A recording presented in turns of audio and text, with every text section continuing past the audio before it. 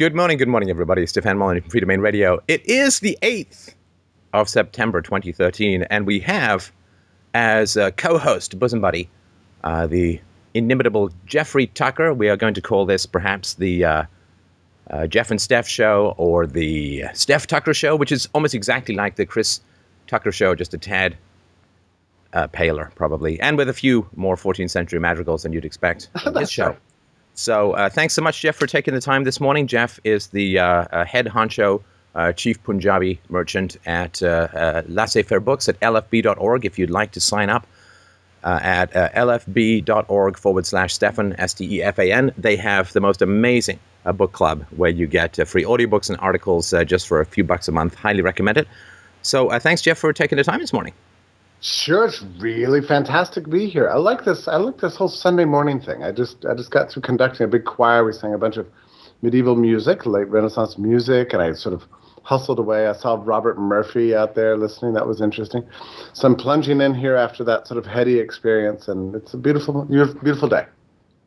Well, I wish I could believe you, Jeff, but if you tell me that that Bob Murphy was around public singing and didn't join in, I'm afraid that I must call your bluff on that one, because I don't think I've ever seen that karaoke whore near a microphone or any kind of public singing without putting his lungs to good use.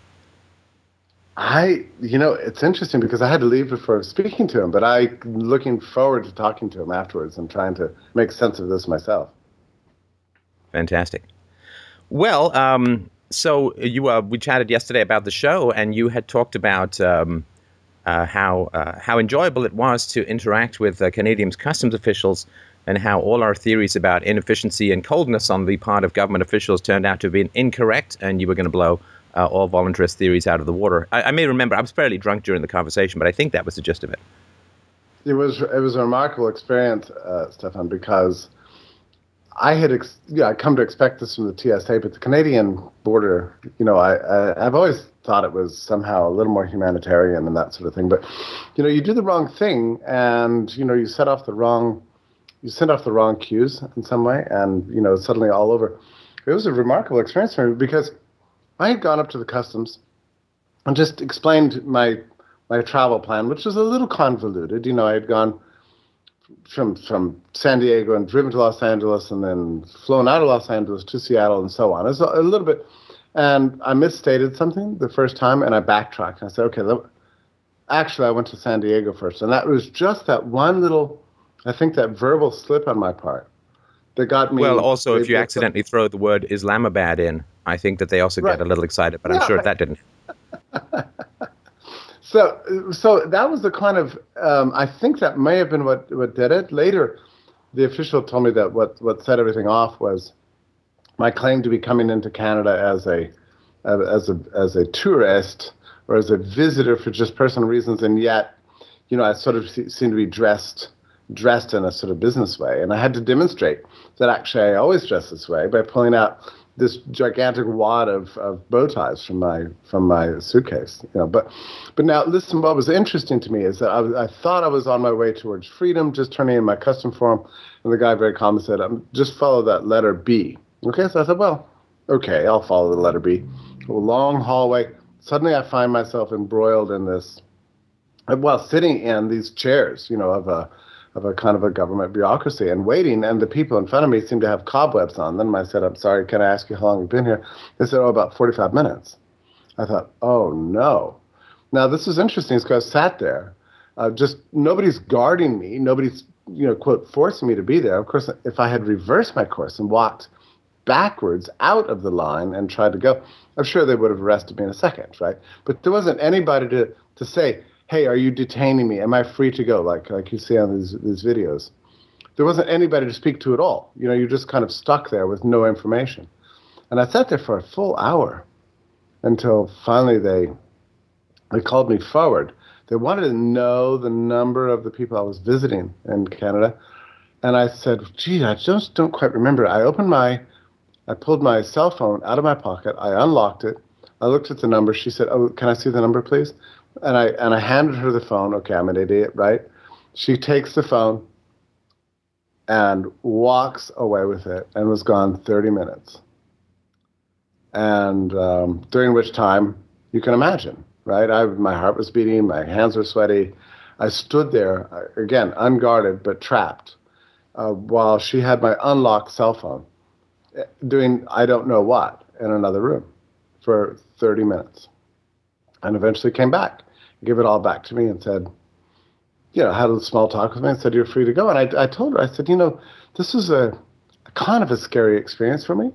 But the thing that alarmed me more than anything else was that you stole my cell phone and that you were gone for 30 minutes and it was unlocked. I mean, that's like my whole life was in your hands and in your hands for 30 minutes. She said, we just do that as a precautionary measure for you so that you won't make phone calls and we won't distrust you. And I said, well, as much as I appreciate that, I did find it to be a complete invasion, So that's my story. Okay. Yeah, the ironic thing, of course, is that they are trying to make you less anxious in a situation of anxiety that they have created for you, which is sort of like locking someone in the basement and then expecting him to thank you when you give him some food and water because you're concerned he might be hungry. That to me is tragic. Well, there's a number of things, Stefan, that I did wrong in retrospect. I realized this. We all have to kind of train to encounter these situations. It's regrettable, right? But given that there's always the risk that we're going to be captured, really at any time, all of us, that we need to kind of practice this a little bit more. And I talked to some people. They said, well, when you, first of all, don't unlock your cell phone in front of a government official. Just don't do it. Leave it buried in your bag somewhere. If you can't remember the number, just say, I'm sorry, I don't have the number, like that. But somebody I spoke to afterwards I thought was very good advice.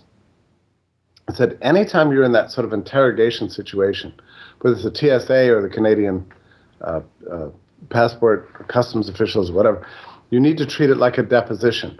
And in a deposition, there's a kind of a practiced technique for doing this. You have to learn to say only what's necessary, but say it in a way that sounds forthcoming.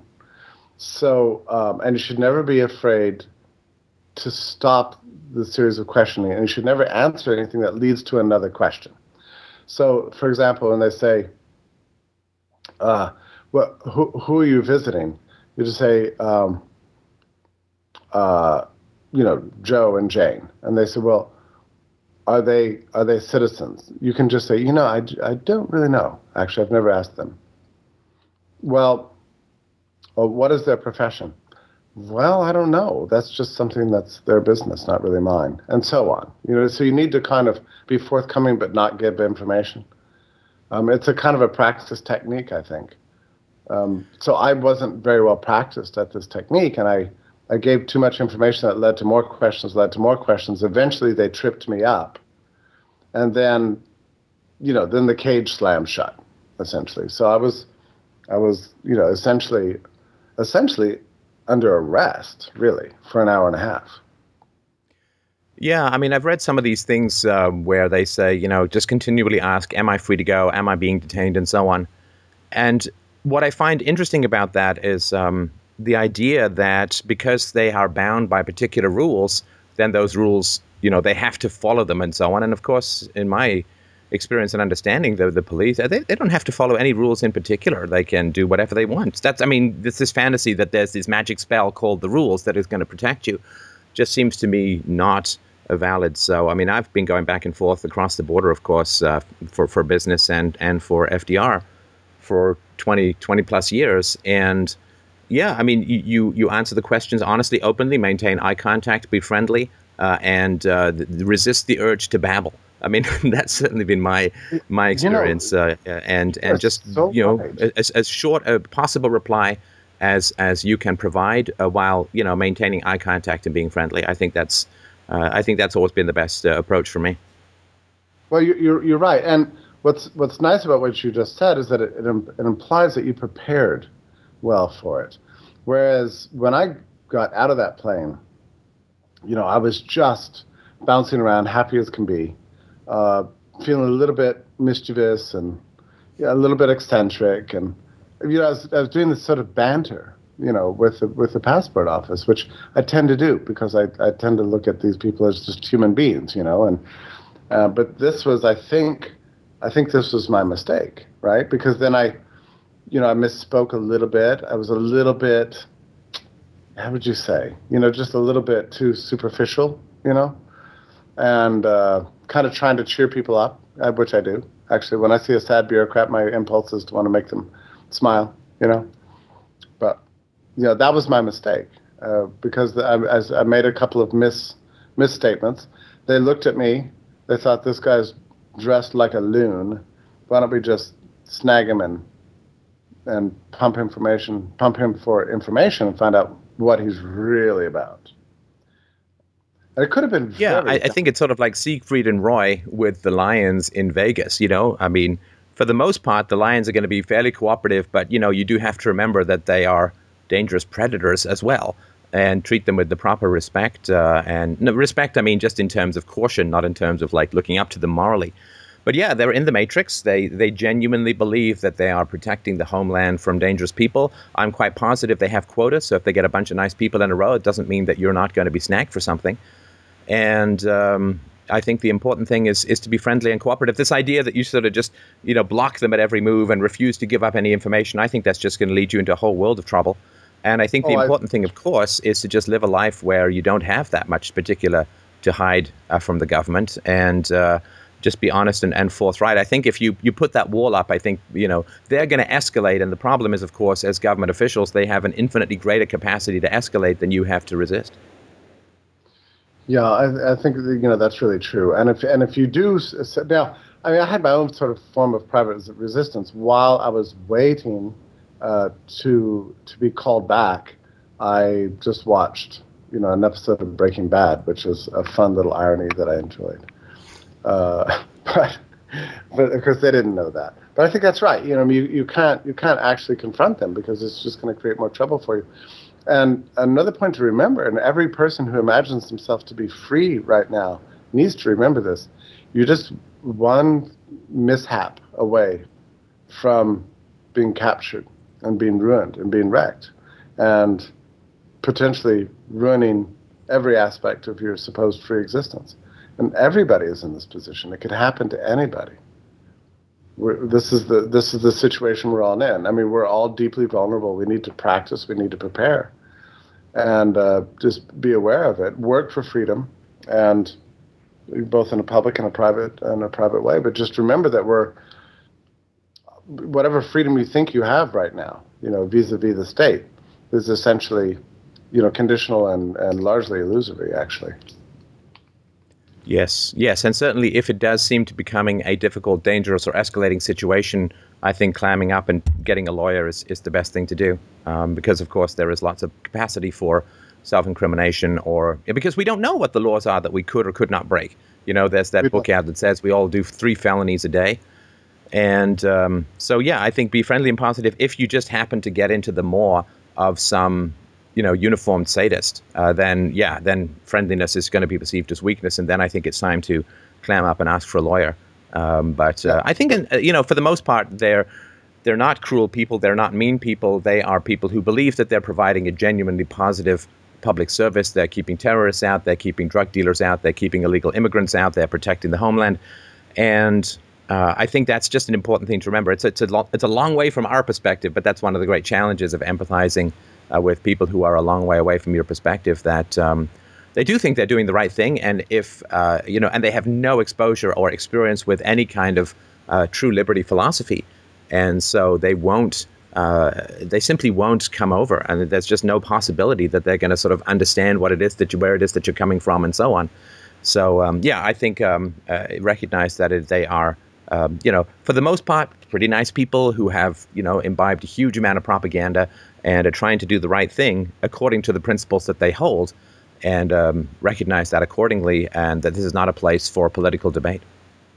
Right, and the other thing is they might not even believe in the system, actually, that they're a part of, but they believe that they're a part of that system, right? So they have to sort of function in that capacity.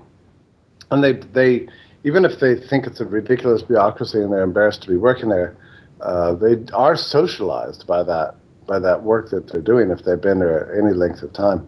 One of the things that fascinated me, and we've all experienced this, is that you go from being initially under suspicion and then treated as if you're probably, a grave danger and you're the enemy.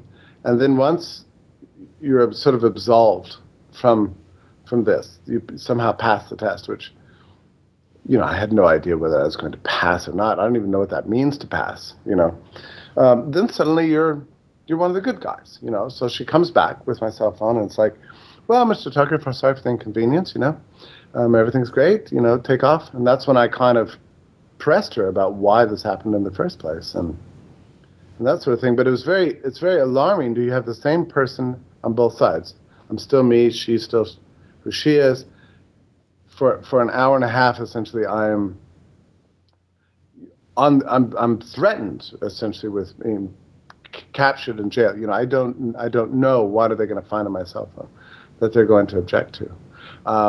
How many little small white lies did I tell in the course of my interrogation, and what is the consequence of that? How much did I fudge? A date, a purpose, all these sorts of things.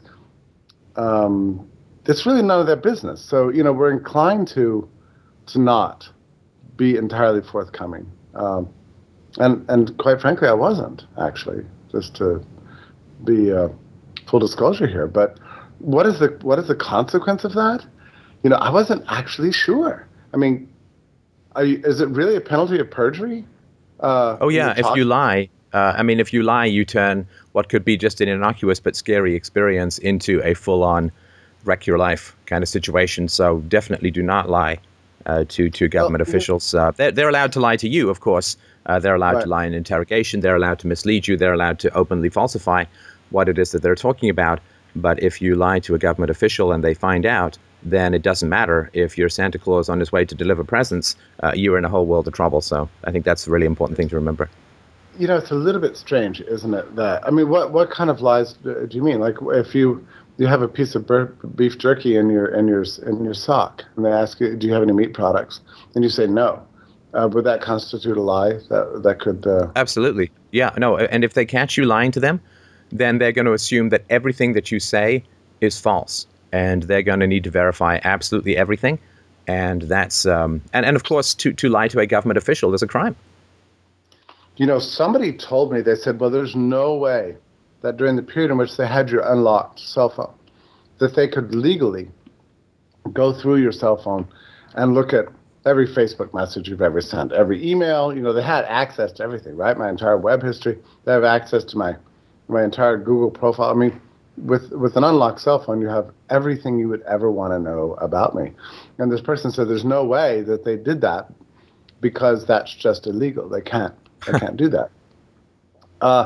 I think that that's actually incorrect. And the reason I say that is that the person next to me who was visiting from Japan, he apparently had a family member in Canada, as best I could tell.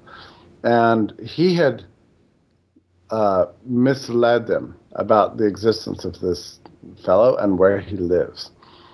And they held him under intense questioning the entire time I was there. But at some point, they got his computer or cell phone or something and was interrogating him, confronting him with the fact that he had apparently communicated through email with this person who lives in Canada, who's like a cousin or a brother or something like that. And that he had told them that this was not the case. They presented the evidence that it in fact was the case. And yes, they were confronting him. So therefore you lied to us. Why did you lie to us? And so on. So I know they can do this, right? I saw this actually happening. There's no, need for a warrant or any. They can do anything. Is that your understanding too? They can do anything that they want to.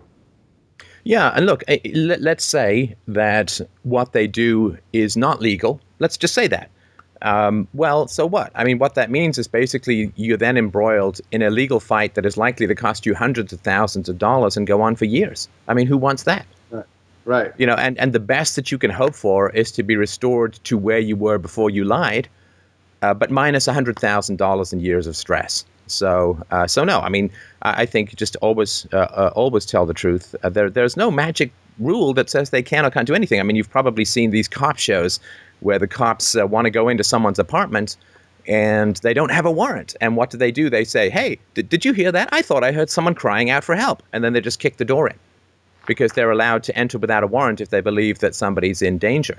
And then they can say, well, I guess it must have been a TV next door. Or maybe it was somebody outside, or I don't know. But we all heard somebody crying for help, so we went in. So the rules, don't rely on the rules to protect you. Just rely on honesty and friendliness and empathy with the people that you're dealing with, and go on your way. And don't carry an unlocked cell phone, and put it in front of the bureaucrat saying, yeah, here's the number. That was the dumbest thing I've ever done, actually, in retrospect. Well, I mean, dumb, after the fact, it's easy, right? In the moment, right. It's, remember as well, of course, I mean, it's they are, very experienced and well-trained at what they do. And this is your first situation in that situation, right? So I don't jump into the ring with Mike Tyson in his prime and say, well, I play a little bit of Xbox boxing, so I'm sure I'm good to go, right? Respect experience, respect training, and also you're under stress, and they're not. So you can't compete with them. I mean, just have. I think it's really important for us all to have respect for experience and training and so on. And you can't just jump into that situation and win. It doesn't matter how smart you are. The fact is that you're not trained. You're under stress. They're experienced. They're not under stress. They're going to win. I mean, this is why everybody needs a lawyer. You can't. I mean, if you're ever interrogated by the police, heaven forfend. But they know what they're doing, and you don't. And they have nothing at stake really in particular, but you have everything at stake.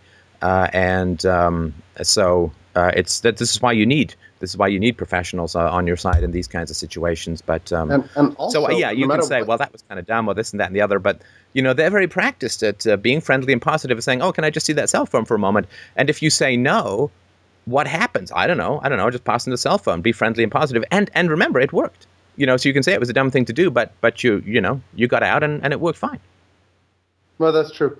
The other thing that occurred to me is that whatever you think you're doing that's clever, they've seen 1,000 times already. Oh yeah. They know. You're like trying to. You're an amateur trying to play chess against Deep Blue. I mean, he's going 12,000 moves ahead or whatever, right?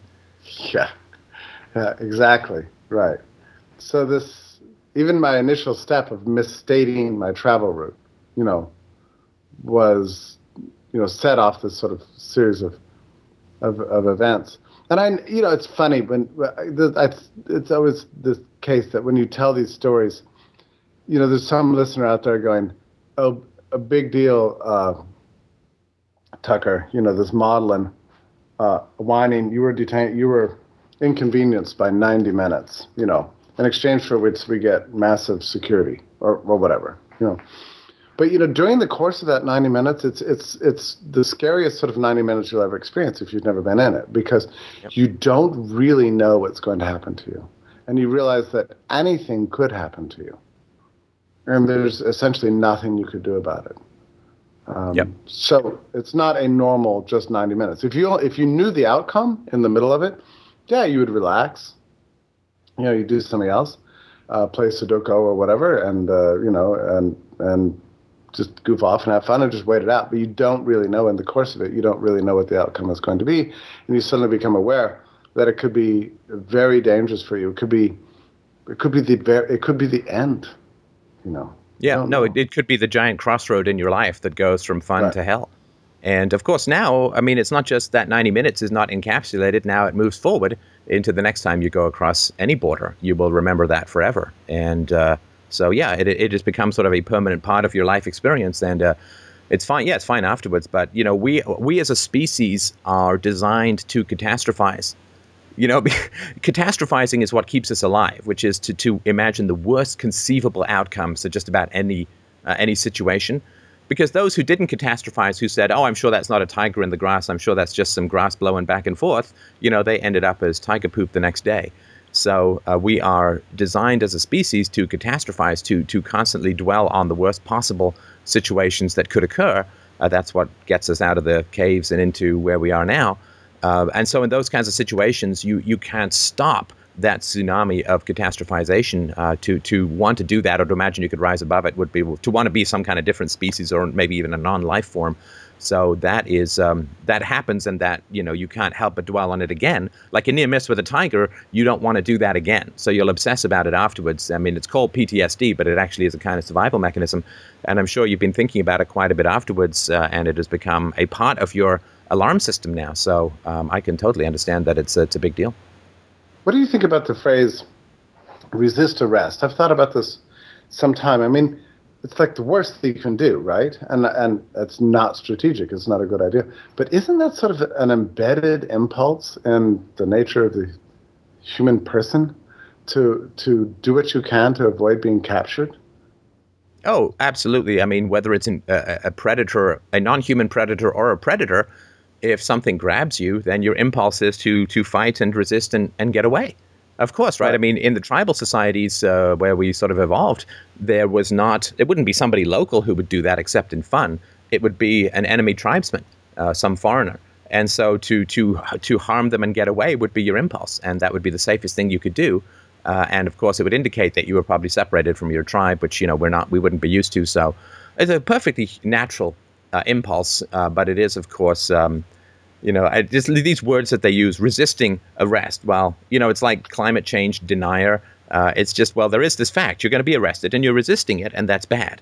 And so It places the entire onus of the use of force or the creation of problems on the person resisting the initiation of force. It's a blame the victim kind of thing, which is, tragically common. Just working on this documentary that basically makes the case that we're ruled not by the state, but by language. And if we can get through to clear language, then we can get through to moral clarity and to change in the world. But as long as we're lost in the language of the state, we'll never be free of the laws of the state, because that's all they fundamentally are. Well, that's interesting. I've thought about this sometimes. So the idea is that if it's a government official who is giving you an order, then you essentially have to kind of do a metaphysical sort of gutting of your heart and soul completely, and surrender it all to them, or else you will be destroyed. That's the claim, and this happens whether it's a parking ticket, or a border crossing, or essentially any encounter with the government. When they give an order, then you must surrender everything about your humanity on the spot. Yeah. That's a pretty gigantic claim that the state has over us, actually. And as you say, the rule of law is useless under those conditions. And those conditions are pervasive all the time. Anytime you're given an order, you can never resist them. Every other area of life, you have an opportunity to kind of object or negotiate or, find some compromise solution, or maybe pay a small fine for failing to comply with something. But when you're dealing with the state, everything's at stake. You must be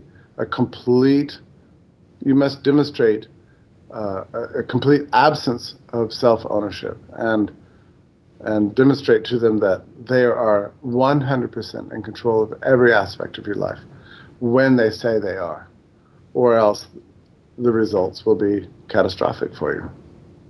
Yeah, I mean, and the interesting thing is the people who say that the laws of the state may protect you, well, of course, Bradley Manning was compelled by the law to make public, or at least to report, war crimes that he saw. And so he did. And although Obama committed to protect whistleblowers, although what the military was up to that Bradley Manning revealed was illegal, he goes to jail. And nobody else does. The people who are performing the war crimes don't go to jail. The person who is explicitly told he must report these crimes and he will be protected is the only one who goes to jail. And it's the same thing with Snowden, right? I mean, Snowden revealed illegal activity on the part of the NSA that they repeatedly lied to Congress about when questioned. And who's the only one on the run? Who's the only one in hiding? The people who broke the law, the people who lied to Congress? Well, no, it's illegal for you and I to lie to a border guard, but it's completely legal for the head of the CIA or the NSA or whoever to lie to Congress. And then the only people who reveal that, so people who say that the rules are there to protect you, just got to ask these people who are actual whistleblowers and who are revealing international war crimes, the worst conceivable thing that human beings can do in the eyes of any kind of justice. And they don't get punished, but the person who reveals the crime gets punished despite acting in full accordance with the laws compelling him to do so. So anyway, this is just something to remember. You are not in a situation of rules, and appealing to the rules, it's, I mean, you can say when playing Monopoly with a pigeon that the pigeon is breaking the rules, but the pigeon don't care, baby. It does raise fundamental questions about this whole claim that you can restrain the state through the rule of law. I'm not against the attempt, but it's not worked out very well, because the problem is the institution itself, not so much the laws under which it operates. The laws can be terrible, can be worse or better, probably. But in the end, all states are, by their nature, totalitarian and egregiously wicked, all states and all times and all places, because they operate under a different set of rules from the rest of the population. They're essentially lawless relative to the laws that you and I have to obey. Well, I think lawless may be a kind way of putting it. We all I hope to live in a lawless society, so to speak, in that it's not a centrally imposed initiation of force that is defined as the law. But they're anti-law in that which empowers the government is specifically illegal for everyone else, right? As we all know, right. You and I can't initiate the use of force. The government is founded on the initiation of force. You and I can't counterfeit or declare war or incarcerate people at will. We can't pass rules that everyone in the neighborhood has to obey or we'll shoot them. So the government is anti-law. And people have this weird thing, like the government is some sort of cow and the rules are these electric fences. That somehow Harry Brown used to say, that they wanted to bind down the government in the chains of the Constitution, which I think comes from some sort of 18th century. That's the kind of rhetoric you would expect from the 18th century. And I mean, these are all wonderful images. They just have nothing to do with what the state is. I mean, there are no chains. The government isn't something you can bind down. There's no fences that you can enclose the government around and have it stay in. Basically, what you're doing is you're disarming everyone, and you're giving a small group of people all the weaponry in the known universe, crossing your fingers and hoping the power won't corrupt. I mean, this is it's a mad fantasy that's only believable because, we're trained by the government to believe that it's somehow normal. And everyone gets, when they look at every other country, well, power corrupts. So, well, boy, those Syrian guys are really bad, or what Saddam Hussein is doing is really bad, and so on. I'm not putting the Western leaders in the same moral category, but there's this belief that somehow power corrupts other people. And, we if somebody, some guy wins the lottery, oh, that guy used to be a really nice guy. He turned into a real jerk once he got all this money or whatever. And we somehow imagine that money and fame and power and so on corrupts everyone we know. But there's this magic group of people that it somehow makes them better to have that which makes everyone else worse. And it's a funny kind of thing that we just have to keep combing over as a species, that it's just not true. Stefan, you'll be amazed to hear that. I wished I had mentioned this to you already. You can't imagine who I ran into at Libertopia. A certain man named Bernard von Nothaus. Now, this is a fellow who, 10, 15 years ago or something like that, was one of the first to come up with the idea of a competitive money with the state. And he invented a thing called the Liberty Dollar, which was just a silver dollar. Anyway, arrested, accused of what I think his crime was. It was competing with the dollar essentially, and put in jail for several months and something like that. Anyway, he was convicted. He's awaiting sentencing. He's been awaiting sentencing for 2.5 years. Yeah. In the meantime, of course, he was a major influence behind Satoshi Nakamoto's invention of Bitcoin. So. It's a fascinating thing for me to be in the presence of this man who was, took this outrageous leap into the future, and he's still out walking around in good spirits. Sort of really fun to meet a real living monument to progress and an important figure in history, just right there at Libertopia. Fantastic. And a guy who's taken the kind of bullets that hopefully we'll never have to take. Now, Jeff, chatting be most enjoyable, but we do have a couple of listeners on the line who wish to pepper us with questions. So, Mike, if you'd like to bring up the first listener. Sure, Josh, you're up first. Go ahead. Hi, can you guys hear me okay? Yep. Yep. Okay, cool. Just good morning, and just wanted to thank you both for everything you guys do. It's a pleasure, and just had a few questions. Go ahead. Now, just ask the first one, because if we get the barrage of questions, we'll miss some for sure. So if you can just ask the first one, that'd be great. Oh, sure. Well, the biggest thing is I'm a I'm a first year law student. I just started in law school a couple of weeks ago, and and if you've touched on this before, I'm catching up on the podcast. But what is it? Do you have any advice for like maintaining integrity in a corrupt situation, such as law school?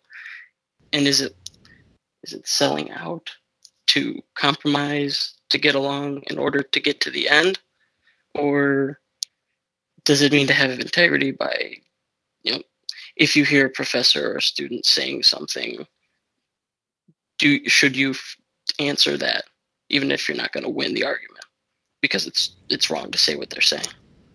What is your goal in becoming a lawyer? Why are you pursuing that profession? I'm not saying you shouldn't. I'm just curious why. Well, it seems to fit my my aptitudes and my abilities, but also I originally wanted to become a lawyer to run for office before I became an anarchist when I was still a libertarian and tried to change things that way. And I thought that was a path towards that. But after, I have two goals. I want to either be a defense attorney and just represent people on a case-by-case basis against, bad prosecution, or I want to look into actually alternative dispute resolution, things like mediation and arbitration. That's like almost competitive with the state, the courts, because those are, obviously we know what those are, but looking into like competing with that in a way. Right. Okay. Well, I mean, I've talked about it before, but Jeff, what are your thoughts on how to survive law school and prosper morally with that kind of education? Well, I mean, it's true in economics graduate school. I know a little bit more about that, but you'll hear always a lot of nonsense in the classroom. If your goal is to learn economics, there are better ways to do it than going to graduate school. So what is the goal of graduate school? Essentially, as I understand it, the purpose is to get the ticket, to get the license to practice in a profession you really care about. So you need to always think about getting from here to there. I don't believe you have the moral obligation to correct your professors, to tell your colleagues everything you're thinking at every moment. You see it as a purely instrumental goal. As I say, if you want to learn the law, there are better ways to do it than going to law school. The purpose of law school is to get the license to get out and practice and do some good for the world. That's not always easy to do because, on one hand, you've been exposed to sort of a fuller perspective, and it can be extremely frustrating day to day. It's difficult to study and learn and embed yourself in a world that you don't really believe in. So it takes a lot of strength of character and a lot of serious conviction and a lot of energy. And it's something you have to just kind of watch yourself. If you find yourself slipping and getting confused, just take a deep breath and step back from it, and just remember what always matters. We all live in a world that's very confusing. I mean, for all of us, all the time, especially for people who believe in, non-aggression and human liberty. That is not the world we live in. So navigating it can be very trying and very difficult. But, the cause of human liberty has always faced terrible barriers and trying times going forward. I would just count this among them. I think you just have to dig really deep. That's your goal, you have to dig really deep within yourself morally and spiritually and otherwise, and find the stuff that makes it possible. And then when you achieve that goal, do something spectacular for yourself and for humanity. Yeah, and of course, the only people who will really respect a law degree are people that you probably don't want to do a whole lot of business with. People, I think, respect and recognize competence without the degrees if you're in among sort of liberty-minded people and so on. And so I think that's one thing that's important to remember. The other thing, I mean, inserting yourself deep into the belly of the beast and becoming a defense attorney, I'm sure that there's some people you'll be able to help through that process, although probably a lot less than you think. Because as far as I understand it, the job of the defense attorney is to convince his clients to plea bargain, right? Because as you know, like 95% of I assume you're from the US, but I think it's similar throughout the world, at least the Western world, 90 to 95% of allegations against potential criminals, they don't go to court. They simply say, well, we'll give you 10 years unless you plead down to 18 months, and then you'll get off, in 12 months with good behavior. And also, we're going to give you 10 years. And if you go to trial and you lose, you'll probably get 15. So you're basically not – it has nothing to do with guilt or innocence. It has nothing to do with proving everything. There are so many crimes now, and in the U.S. in particular, such an incredibly high proportion of prisoners that the system simply could not function if the guilt or innocence of people had to be determined in any objective fashion. Trials are very expensive. They're long-term. And so the system as a whole – can't possibly determine the guilt or innocence of everyone. So all they do is threaten people with ridiculously egregious jail sentences and then have them plea down. So your job as a defense attorney is delivering people who you will probably believe to be innocent into prison. You will be handling people, you will be flowing them through, and you will be telling them that it is probably in their best interest to accept a plea bargain regardless of their innocence or guilt. And you will be delivering people who you believe to be innocent, even if they're guilty of a crime like using drugs or something like that, or prostitution. Then you don't believe, I would assume, if you're a libertarian or an anarchist, you don't believe that that's a crime. That's a state-invented crime. And so you will be delivering people every day. You will be delivering a dozen people into the prison system that you believe are innocent.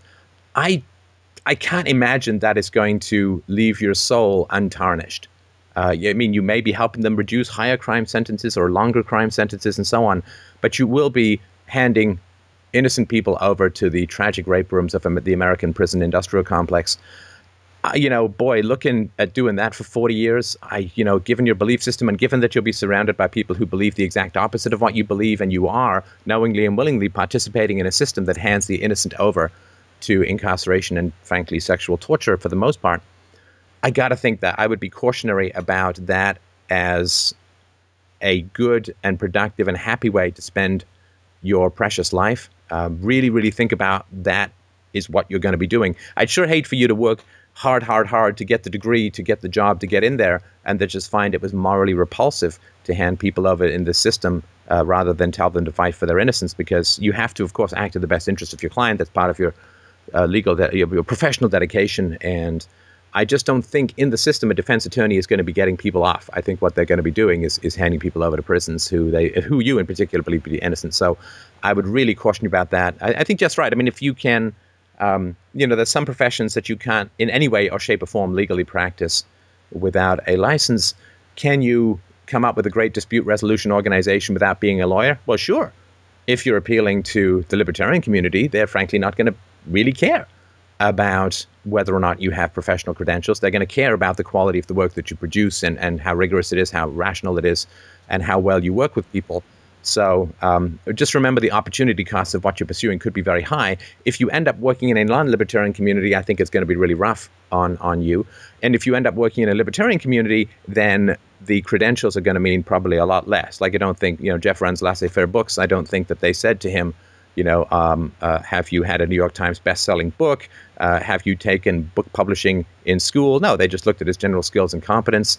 An unlettered and unlicensed amateur from the internet, am doing fairly well in getting people to listen, because the quality of the thought, I think, is what people look for in the libertarian community. So those would be the two things that I would mention. Obviously, it's up to you, but at least consider there's those. there's an additional fact. What's really nice today is that there's a really good chance that within law school you're going to find other libertarians, other people that listen to Stefan Molyneux's show and have read all the cool stuff.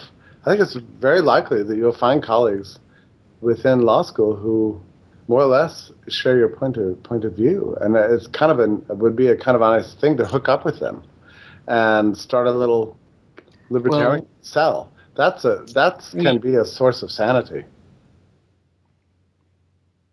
There is it's called the Federalist Society. It's it's a very libertarian, conservative leaning group. It's on pretty much all law campuses, but ours is a bit of a joke. They do one speaker a month, and they're not really very serious about it. But looking for people out of that group would make a lot of sense. And a lot of these, I thought I had figured a lot of these problems out before I actually began school. I thought I had worked out the arguments and justified it to myself. But a lot of what you were mentioning that would come after I graduated is starting to really hit me now, especially in ironically that you two were talking about this earlier. It's called our legislation and regulations class, and it's all about the regulatory state that's popped up in the last since the 30s, but especially in the last 40 years or so, with all the extra governmental agencies, and it could literally be an anti-practical anarchy book because they make all the arguments we hear all the time, and that's the class I have the hardest time with because I know what to say. I know that they're just leaving out half the argument, but it's just, what's the point? And that's part of the problem I'm having because I thought I'd be able to survive 3 years of this, but boy, it's starting to look like there's no pot of gold at the end of the rainbow, especially with the defense attorney side of things.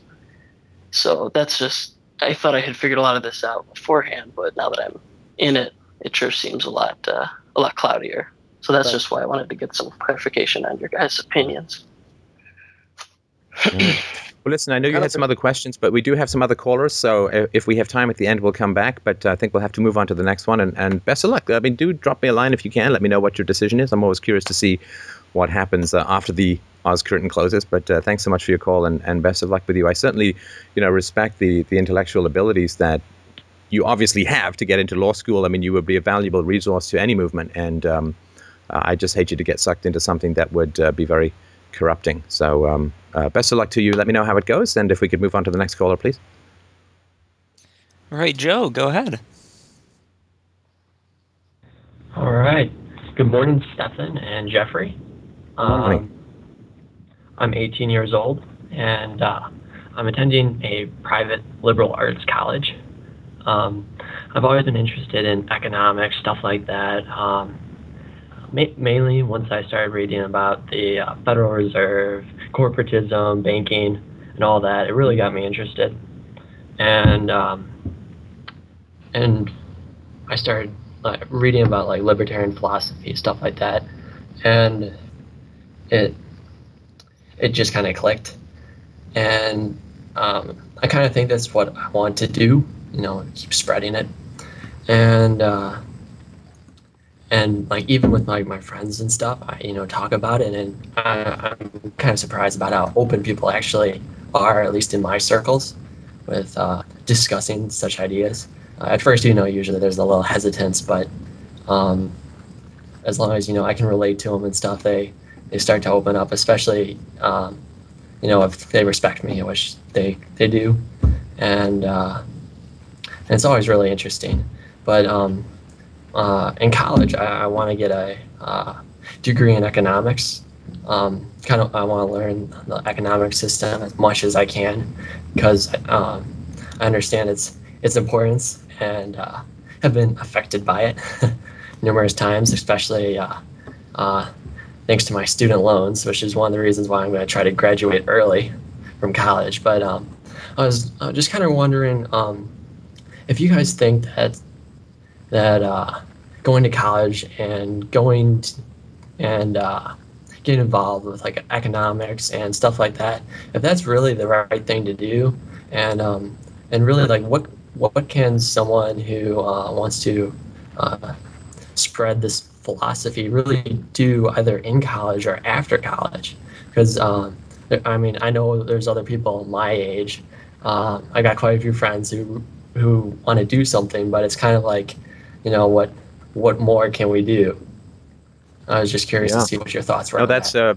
I mean, it's a very big question, of course, and I appreciate you calling in. 18 is a glorious age. I mean, don't get me wrong, 46 doesn't suck either, but 18 is a glorious age because your whole future, your vista, your horizons, the possibilities are fantastic. But the choices, of course, that you make in your youth, it's like if you're sailing a ship across an ocean, 1 or 2 degrees off course, it puts you in a different continent. So, and with the previous caller too, it's really important to really think through. And now, of course, the challenge is, factually, your brain is still 6 or 7 years away from its final maturation, but you have to make these decisions now. So I really compliment you on the attention that you're putting into the decisions that you make now, how you're going to best spend your life in the pursuit of virtue and happiness. I think that, of course, is the great challenge of life. When you live in a corrupt society, virtue does not always lead to happiness. We would love to live in a society where the good were rewarded with jelly beans every time we did the right thing. But unfortunately, we live in this really challenging to negotiate society where vice is very often exceedingly well rewarded and virtue is considerably punished. So virtue and happiness, which should be synonymous, are not. And so it is a great challenge. This is my big lead up into saying I'm not going to answer your question. I'm going to toss it over to Jeff because I like the easy ones. What color do you like? What is the airspeed of the African swallow? All the easy questions I will take. But Jeff, this one seems quite challenging. So I lob it into your propeller blades of reason. Well, and you've lobbed this over me just as a train is coming by. So I may have to talk over a train. Do you hear that? I don't know. I've got my volume pretty low to make sure there's no echo, but I don't hear anything. There's going to be a. You can say it's my train of what? This is my train. There we go. Oh, there you go. There you go. Oh, right. Commerce, capitalism. Okay. So I've been doing a lot of study on the history of entrepreneurship. Everybody knows these days that most of the great entrepreneurs of our time found that college was too much of an opportunity cost to bother with because they had too many great things to do in the world of enterprise. And I thought this was kind of a new thing, but if you look back all the way to the Gilded Age, great entrepreneurs have really never found much about college that interested them at all. They have a restless vision and beautiful things to do for the world. So I think it's really good that people that if you feel a calling towards life and commerce and entrepreneurship and enterprise, that you not waste your time. You're young. If you see an opportunity and you just feel this sort of burning passion to jump on it, go for it. Don't worry about it, and you'll be better off as a result. One thing, you won't have racked up a gigantic student debt, which is, a form of slavery for people today. The student debt nonsense has been catastrophic for a whole generation. People graduating with 6 figures in debt. You are not a free person holding a degree and $100,000 of debt, and you cannot make any choices about anything you do. You are at that point you're completely in a cage. You have no options left. Your life is just dictated to you. It's a terrifying thing. So avoid that no matter what. I mean, it seems to me you're far better off dropping out than getting involved in that sort of student debt racket. On the other hand, if you do have a calling towards academia, or that you need that sort of license to practice, say in economics or something, college can be a wonderful experience. One of the things that I liked most about all the economics classes I took is that the more that I took them and studied the mainstream material, the more beautiful and elegant something like the Austrian tradition of Hayek and Mises are. If you just read Hayek and Mises or Rothbard or any of this sort of tradition, isolated from what mainstream economics teaches, it's cool, it's compelling, it's interesting, it's beautiful. But you don't sort of get the fire and the passion and the vastness of the brilliance of the Austrian tradition until you studied the mainstream stuff. So I think that's one of the main merits, actually, of going to conventional mainstream economics classes, is that, the alternative within the Austrian tradition is all the more spectacular. So for me, it's kind of a fun intellectual game, and I rather enjoy it. If you need the degree, if the resources are there and it's not going to compromise your own personal freedom and your own independence in the course of getting this college degree, because Lord knows it is absolutely not necessary today to have a college degree in order to have wild success, in the commercial world. I'm really thrilled to see more and more programs coming along that allow for these kind of one-year experiences. My friend Isaac Morehouse has established a thing called Praxis, which is a one-year program that trains you in the liberal arts and in economics and politics and history of culture and even science and all sorts of things over the course of 1 year, while embedding you within a kind of internet startup or a software firm or some commercial company, so that you always maintain your connection to reality. That's the really terrible thing about college, is it detaches you from the mainstream of life. Praxis tries to embed you within the mainstream of commercial life while giving you a good education. Well, and the other thing I would mention as well is that in Canada here, it takes about an average of 7 years to get a PhD. And let's say that I said, well, I want to do a philosophy show. So what I'm going to do is I'm going to spend the next 7 years running up 100,000 or more in debt and getting a PhD in philosophy, and then I'm going to start a philosophy show. I don't think I'd actually know more about philosophy than having just started up a philosophy show and being batted back and forth with great questions and great challenges and great debates, interviewing great experts, speaking with really smart listeners, and so on. And so I actually have made money instead of spent money. I have learned a lot more about philosophy in the marketplace of ideas which I inhabit, rather than if I'd gone to some professor and said, oh, tell me the wise ways of the world, my senior. So I think doing with a conscious attention to what you're doing is the best way to learn. I didn't take any courses in business before I became an entrepreneur, but I was very conscious and thought a lot about what I was doing as I was doing it. And so I think that if you want to learn and you have the opportunity to do and to earn while you're learning, that is the best way to do it, no matter what. I mean, I could have a PhD now and be starting off at podcast 1. Instead, I have, 3,000 podcasts and a bunch of speaking engagements, a documentary coming up and all that, which is actually, I think, practical and useful stuff. Could some of the podcasts have been better if I'd done a PhD in philosophy? Absolutely. No question, no doubt. Would I have the established body of work that I do? Would I have the income that I do from the show? No, not at all. And so, and also time is of the essence, right? The 4 years, I think next 4 years are going to be pretty critical, pretty crucial in the freedom movement. If you want to reach and teach, you don't need a PhD, right? So a lot of the people who defined the libertarian movement, who were into politics and into education, what were the only avenues available? I mean, they couldn't become journalists. The books that they wrote would never have become bestsellers. There was no podcasting. There was no YouTube. So they had to basically, if they wanted to get the message out, they had to go and teach college courses, or they had to go to political candidates and get the political candidates as the big microphone to get the word out there. But the internet has changed everything. And that which worked in the past, or that which was the only available opportunities in the past, is no longer what's available now. I'm reaching about 100,000 people a day on a good day through this show. 100,000 views and podcast downloads, not to count all the mirrored sites and all the books, which I don't really track.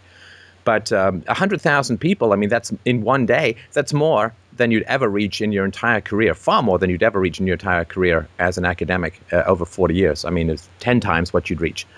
So given the technology, if you want to reach out and change people or help them get better at thinking, you simply don't need the option of college professor. That's what was around before, and I think the people who did that were right to do that. It made sense to do that. But if you've got, if you spend 4 years working on how best to communicate in a public forum and doing the hard knocks of just going out there and communicating and getting feedback and trying to improve, I think that you'll end up in a better place, in a better position than going to study, which, you say, well, I want to learn about economics by going to college. That's not, to me, that's not, learn about economics by being an entrepreneur and studying on your own. That to me is a better approach. But we like the security, and we also like not having to earn credibility by who we are. We like having credibility by our credentials. But I think all the people of greatest quality in this world don't care about your credentials. They care about your presentation, your thought, the accuracy, conciseness, and rationality of what it is you propose. And that is not going to be helped much at all in college. Boy, that is such a great statement, Stefan. And really, I'm so glad you made it, because I had sort of contrasted, being an entrepreneur with being an intellectual, as if being an intellectual required this sort of academic path. It's nonsense. I've gone through a list of my favorite living intellectuals. You list the top 20. Well, 3 or 4 of them actually have positions in universities, and it doesn't mean anything really. I mean, you can be a great intellectual and a great writer and a great contributor to the world of ideas completely outside of academia without any credentials whatsoever. And then I look at the people that I admire the most who are embedded in academia, and it's not because of their embeddedness in that institutional environment that makes them great. In fact, it's just the opposite. It's the fact that they're sort of the rebels, that they depart from the system, that they kind of smash the system and go against it and do things they're not supposed to do, that nobody approves of them to do, and they're regarded as kind of the campus radicals and the revolutionaries. That's what's so great about the handful of official academics that I really, really admire, is the extent to which they depart from the structure. That makes them especially magnificent. Well, and the other thing, too, about academics and credentials is they limit the nimbleness of your response to changing conditions. So if you go get an economics degree or a law degree or a business degree, then you're pretty much going to focus on those respective disciplines. But what if those respective disciplines are not actually what is most important in changing things? Just possibility, right? I mean, obviously, I love the philosophy, I love the economics, I love all of that stuff. But, in my show, I open the topic to everything, and everyone can bring whatever they want to the table. And one of the great surprises of doing the show was the degree to which people want philosophy to affect their personal decisions, which is kind of what you're calling it about, which I think is fantastic. And so if all I'd study was economics, and then somebody came in with a, personal problem about some family thing or some marriage thing or some parenting thing, I'd say, well, no, I'm sorry, I've just studied economics, so I can't really answer that question. But what if that's actually a really important question to answer? What if, my sort of general theories about raising a generation peacefully is the best way to bring about freedom? Well, if you've studied economics or law, you can't really go into those topics. But what if those are, in fact, the most important topics? So I like the nimbleness and responsiveness of simply facing the marketplace and attempting as best you can to volley back whatever it fires at you from whatever direction. I really like that nimbleness of response that comes out of my entrepreneurial history.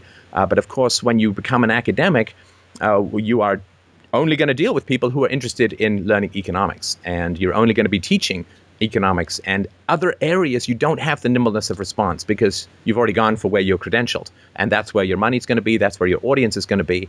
But it's not the real world audience. Academics is an audience of people who want to be in academics.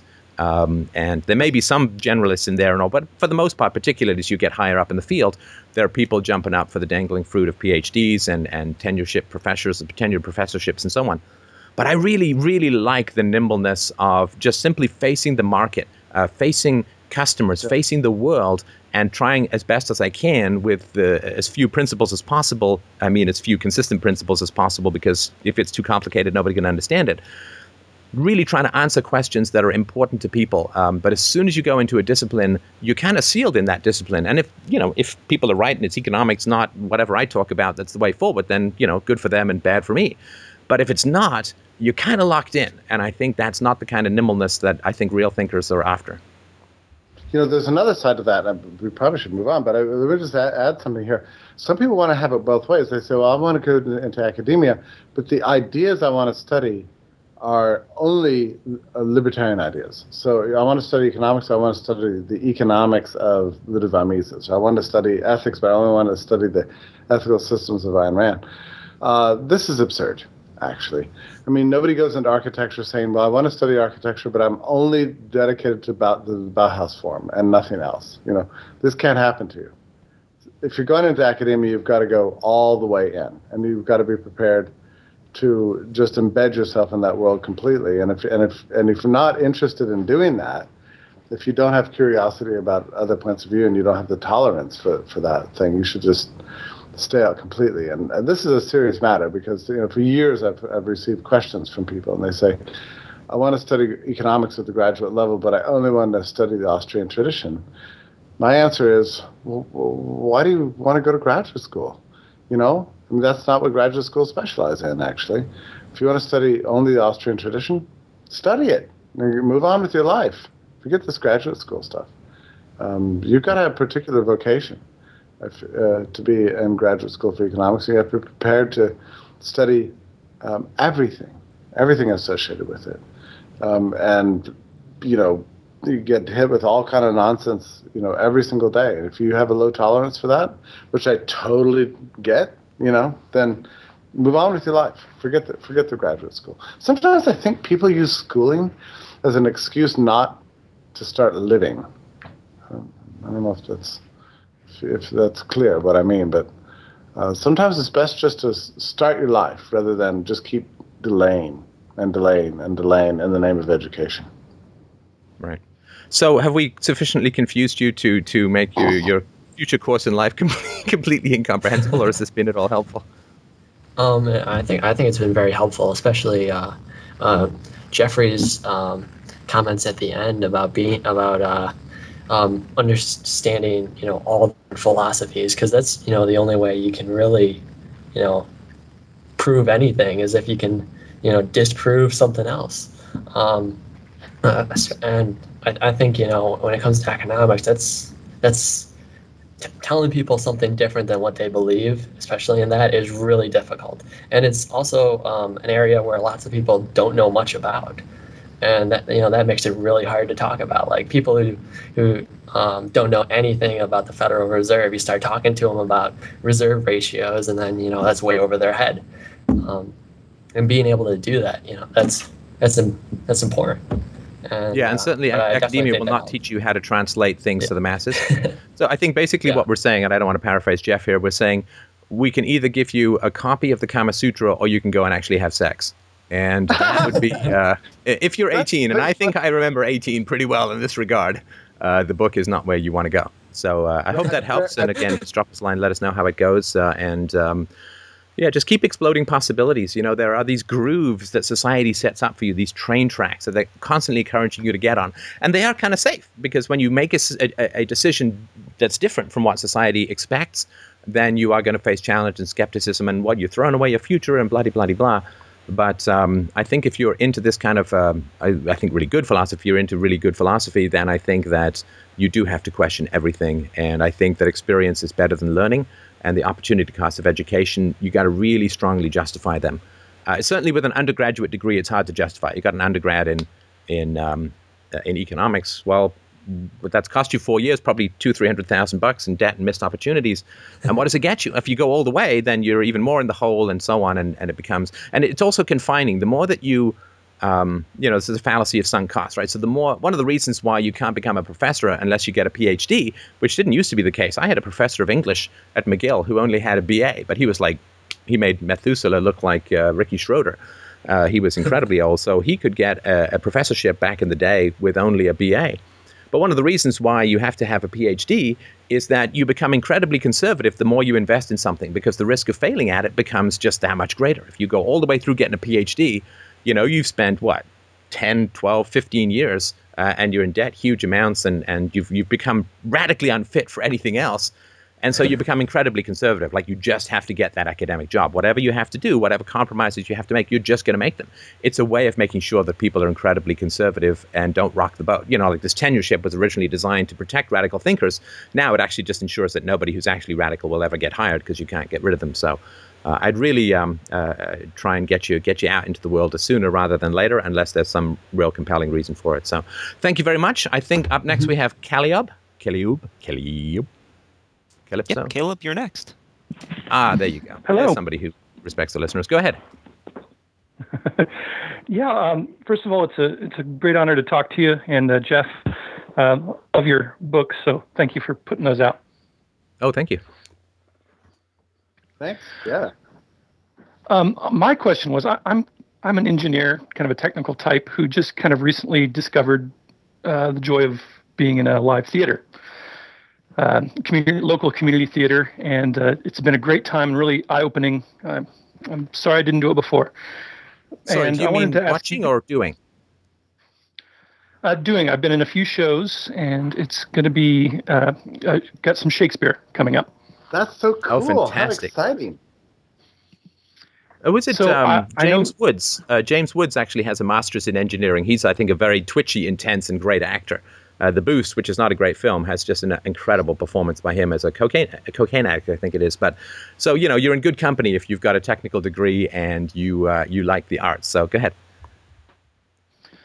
well, I know that in high school I was still a technical type, and I kind of loudly decried theater, as especially Shakespeare, as antiquated and not speaking to modern audiences. And I said a lot of things very loudly, as high schoolers, aged folks are like to do. But now that I'm into it, I can really see the value and brilliance of theater in general and Shakespeare in particular. I wanted to know what you guys thought. I know you guys have a very unique combination of respect for modernity with also really appreciation for what's come before. So. Oh, arts, Jeff, go to town. Well, there are certain figures that emerge, in the history of the known humanity that just sort of soar above the rest.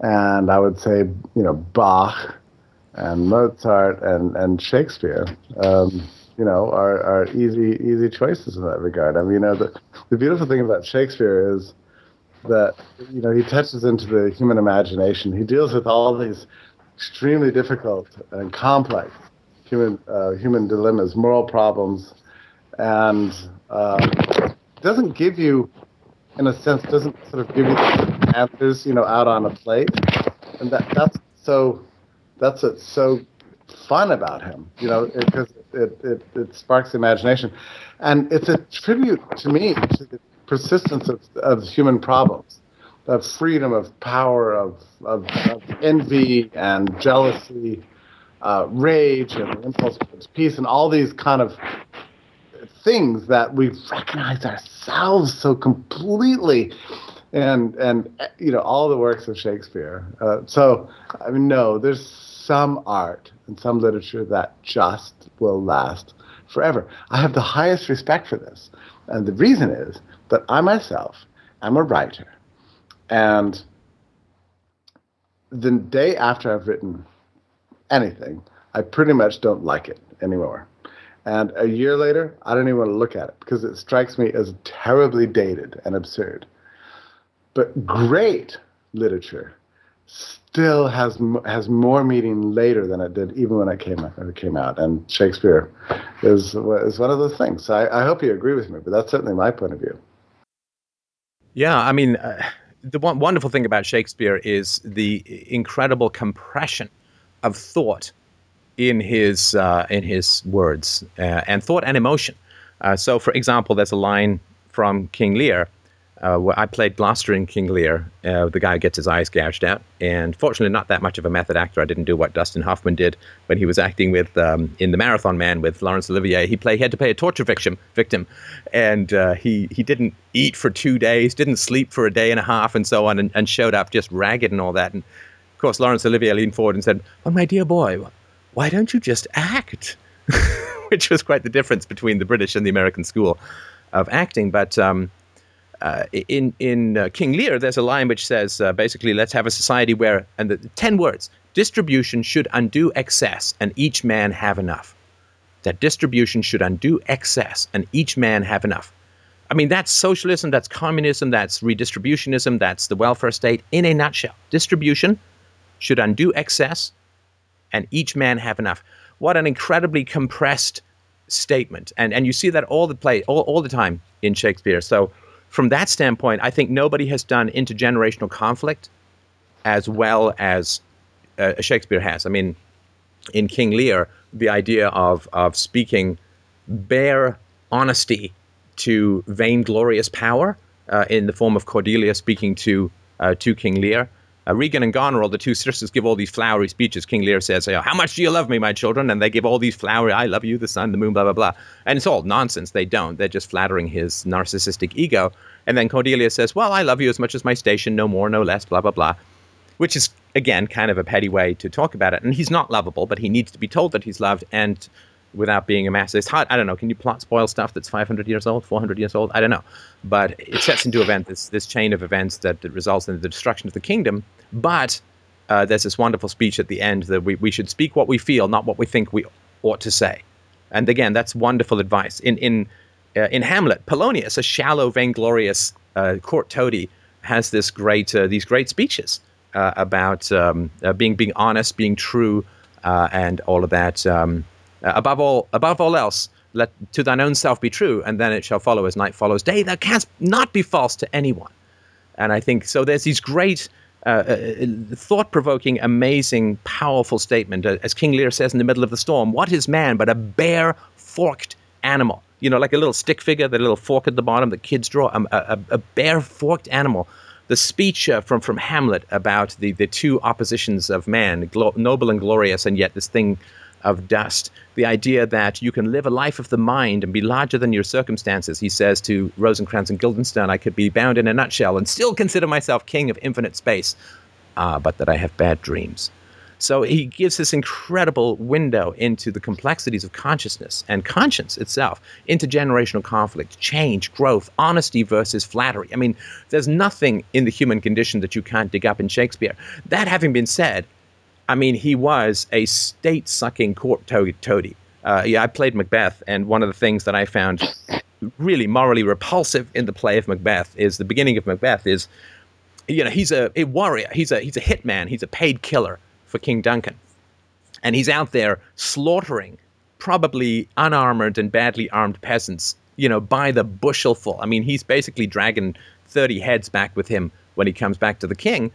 And Shakespeare has no problem with that whatsoever. He doesn't get any bad dreams. He's perfectly happy. He hoses off the peasant's blood from his hands and then goes and kisses his wife and is a wonderful guy and all that. But then he dares to kill the king, and, all the curses of voodoo sleeplessness hit him and all of that. And he has a wonderful speech, tomorrow and tomorrow and tomorrow creeps in this petty pace from day to day to the last syllable of recorded time, and all our yesterdays have lighted fools the way to dusty death. Out, out, brief candle. Life's but a walking shadow, a poor player that struts and frets his hour upon the stage and then is heard no more. It is a tale full of sound and fury, told by an idiot, signifying nothing. It's an incredible speech, and for that compression of nihilism and moral and emotional exhaustion only applies when he dares spill the blood of the rulers. When he spills the blood many times over of the peasants, not a single thing is mentioned. So again, he had to live in his time. He had to live in a time of extreme censorship. His very popularity would have made him an enormous target for anyone who would have desired to kill him for speaking out anything. So there is that warping effect of a very dangerous hitman nobility that was in power in England in the time. And I think that's really important. So I don't go to Shakespeare for politics. I do go to Shakespeare for incredibly concentrated philosophy. I'm not the most succinct guy in the world, but it's something to strive for, and also for his wide-ranging passions. But you go to Shakespeare for concentrated thought, for incredibly thought-provoking monologues, and for intergenerational conflicts, for when the world is changing, what happens to the elder generation versus the younger generation, the conflicts of wise traditions versus new possibilities. These are things you can go to Shakespeare for. And again, we're just talking about Shakespeare. You can also get a lot of these things from Dickens. You can get a lot from Dostoevsky as well. Again, understanding that they lived in very circumscribed times when it came to the honest expression of thought and conscience in art. But also the other thing, I'll just stop here because I really could go on all day about this stuff, but what is also really important to get from the great artists is a recognition that the majority of life, even if you're the best of the best, is failure. There are maybe 10 or 11 Shakespearean plays which are regularly produced, regularly performed. I mean, obviously, Hamlet, King Lear, A Midsummer Night's Dream. I mean, you sort of go through the list. But he wrote like 52 plays. And, who knows A Winter's Tale? Who knows some of these, endless ones about the Wars of the Roses and so on. So Shakespeare, an incredible genius, still only was batting about 20% when it came to the longevity of his work. If you look at the hundreds of sonnets, and people know, the average person who's reasonably educated maybe knows 5 or 7, maybe 10 or 15 if you're more educated, but that's batting 10%. So batting 100 is what the very greatest geniuses can do. Batting 200 for your plays is what the greatest playwright in history can do. If you look at the Dickensian novels, he wrote dozens of them, of which there are maybe 5 or 7 which are considered classics and still regularly studied and sold. So, The Mystery of Edwin Drood, yes, it's a real novel, but not many people know it. So he's, again, batting 100 or 200. So it gives you, I get every 2 or 3 years, I get a video that goes up for 500,000 views.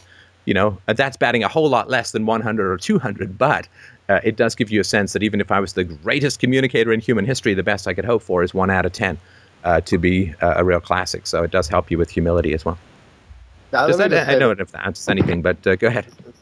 Stefan Mullen, that was an unbelievable answer. I just can't believe how eloquent and thrilling your answer was. So thank you. Every now and then I do accidentally rip one off. It's nice. No, that nice when they all come together. That was just epic. It's just beautiful. One quick comment. I sometimes I worry that public school destroyed Shakespeare. Lots of people go through life having experienced things in public school and just think that that's just crappy. Whatever they learned or were forced to read in public school, it was just terrible, not worth revisiting. The best way to rediscover Shakespeare, to my mind, is just to gather some friends together. Get a half a dozen people and schedule. It's not that difficult. Schedule a Saturday evening where you're just going to do a reading of King Lear or Hamlet or something, and start at about 4 o'clock, pour up some drinks, and just start reading, assign roles. It'll last, a few hours. You'll have a wonderful time. You'll discover Shakespeare in a completely new way, and you'll never forget it. I mean, that's a great way to spend a night. How much better is that use of that time, that evening, than practically anything else you can ever think of? That's a great thing to do. Another, for me anyway, a wonderful source for that sort of stuff is the Oscar Wilde, who wrote 4 absolutely brilliant plays, and there's nothing like an evening with friends sitting around, performing Oscar Wilde plays. You don't have to be a member of a community theater or get arts funding to do this stuff. You can do it in your own home. That's just one of the human rights we have that we should exercise, I think. Yes, and wonderful thing about art is the degree to which it is social. If you want to get to know someone, read Hamlet together and talk about what you think about the arguments put forward. The scene where Hamlet is considering, again, sorry for the spoilers, you got to read this. You got it. And also you might want to watch, although it relies very heavily on the Freudian incestuous themes, Laurence Olivier's Hamlet, I think, is one of the best. Mel Gibson's one is pretty good, but I would really recommend the Laurence Olivier one. Plus, what a dashing and vividly handsome and unbelievably charismatic young performer he was. But anyway, if you get together and you read Hamlet with someone and say, well, what do you think of this? What do you think of that? The argument that Hamlet is going to kill Claudius, and he says, well, but if I kill him, he's praying at the moment. He's in a state of prayer. If I kill him now, he goes straight to heaven because he's in a moment of grace, and I end up going to hell. What an incredible argument that is about the degree to which we can take vengeance. Even if you take the theological aspect out of it, the degree to which we should take vengeance not in the moment. Self-defense, we all recognize in the moment is a valid right, but can we go to the guy 2 days later? Well, probably not, right? So, and also I think Hamlet is a wonderful explication of a Renaissance thinker in a medieval environment. And this is part of the intergenerational conflict that you see, that the older generation in Hamlet is clearly deeply embedded in the Middle Ages. And Hamlet is a Renaissance thinker. He has all of the complexity and ambiguity that began to characterize the post-scholastic tradition of the Renaissance, and seeing this collision. I mean, I think it's a shame in a way that Shakespeare has to constantly put sword fights in where none are particularly necessary. But, you got to have your transformers to get people to go to the philosophy. But learn about your friends. Sit and read art with your friends. And recognize that after you read Oscar Wilde, you will be embarrassed to ever make a joke again. The man was so sublimely witty and unbelievably delightful that that you're just embarrassed to ever make jokes again. I try and overcome it, but it's, you just can't. It's like trying to sing along with somebody to love. It's just an embarrassment. Sorry, Jeff, you were going to say. The beautiful thing about Oscar Wilde is that it sort of infuses within you a sense of delight for life and, detachment from the world around you. It allows you to kind of, be amused by things rather than infuriated by them, which is just such a help in navigating this world. Yes, and of course to recognize the degree of tragedy that occurred to him. He was obviously gay in a time when homosexuality, much like sort of it was in the 20th century, homosexuality was not a problem, of course, in the ancient world, as Oscar Wilde pointed out when he was being prosecuted for homosexuality, because he liked a bit of rough trade, going down to the docks and finding gay sort of sailors and so on. And he said, well, this homosexuality in the ancient world, we all respect and love. This Socrates and Plato and Aristotle. Homosexuality in ancient Sparta was part of the warrior tradition. So we live in this weird bubble of time where homosexuality has become a problem, whereas throughout a lot of human history, and particularly in the entire foundation of Western culture and civilization, homosexuality was core and central to that whole tradition. So realizing the degree to which you can, when we live in a time, it's just the world. But to the great thing about historical perspective is you recognize the degree to which the times that you live in are just the times that you live in. And, free thought is praised or attacked at various points throughout human history. And to recognize the degree to which you are going to be subjected to the wildly swinging, blindsided prejudices of your society. But it's just your society. It's not all of history. And of course, what he was prosecuted for, it's what I remember when facing the calumny of inevitable hostility, is that Meletus, the guy who prosecuted Socrates, is now remembered as one of the cosmic assholes of history. As are the people who prosecuted Oscar Wilde and so on. That they basically trod on one of the most beautiful flowers of Western literature. And so, the people who persecute you today are just the assholes of tomorrow. And I think that perspective is really important. He died himself, I believe, in Paris. He was impoverished, friendless. I mean, almost as a beggar, if you can imagine such a thing. And then even for the following, because he left jail. He wrote the Ballad of Reading Jail, which everybody should read. My God, what a libertarian classic! But then also De Profundis, a sort of personal letter to his true one-time true love. And then was exiled, had to leave, and became essentially a beggar. Became very sick and had a very difficult life, and then died. And even for the following 5 and 10 years, in English culture and the newspapers and everything, he was not a fashionable figure. He was denounced as an evil decadent who was a grand diversion. Once beloved, but my God, that was a catastrophic interest that we English people had. And let's move on away from this terrible, terrible influence. And so even after he died for 5 and even 10 years, he was considered, somebody, his plays were not performed. And everybody seemed to agree that he was essentially a force for evil. Even 5 well, I mean, years and, of course, England was a great colonial power at the time, and therefore needed the brutality of anti-sensuality. It needed the coldness of the separation of children from mothers in boarding schools and so on. So as a brutal empire, it was decidedly anti-sensual. I mean, the sort of sensuality of the body, and by that I mean sexuality and food and massages and exercise and all of that kind of stuff. The sensuality of the body is directly opposed to things like controlling others and imperialism and so on. And he wrote very openly in The Picture of Dorian Gray, I quoted it in my master's thesis, about wishing to develop a new philosophy of the senses, a new philosophy of sensuality. This was enormously counter to the need for the male disposability and brutality and hostility to the body that is foundational to repression and war and empire and all of that. You can see the same stuff going on in the United States as well. And he died. I mean, his health was broken in this terrible British prison. He died. The only thing that was marginally, salvationary about his death was he did come up with one of the best death lines in history.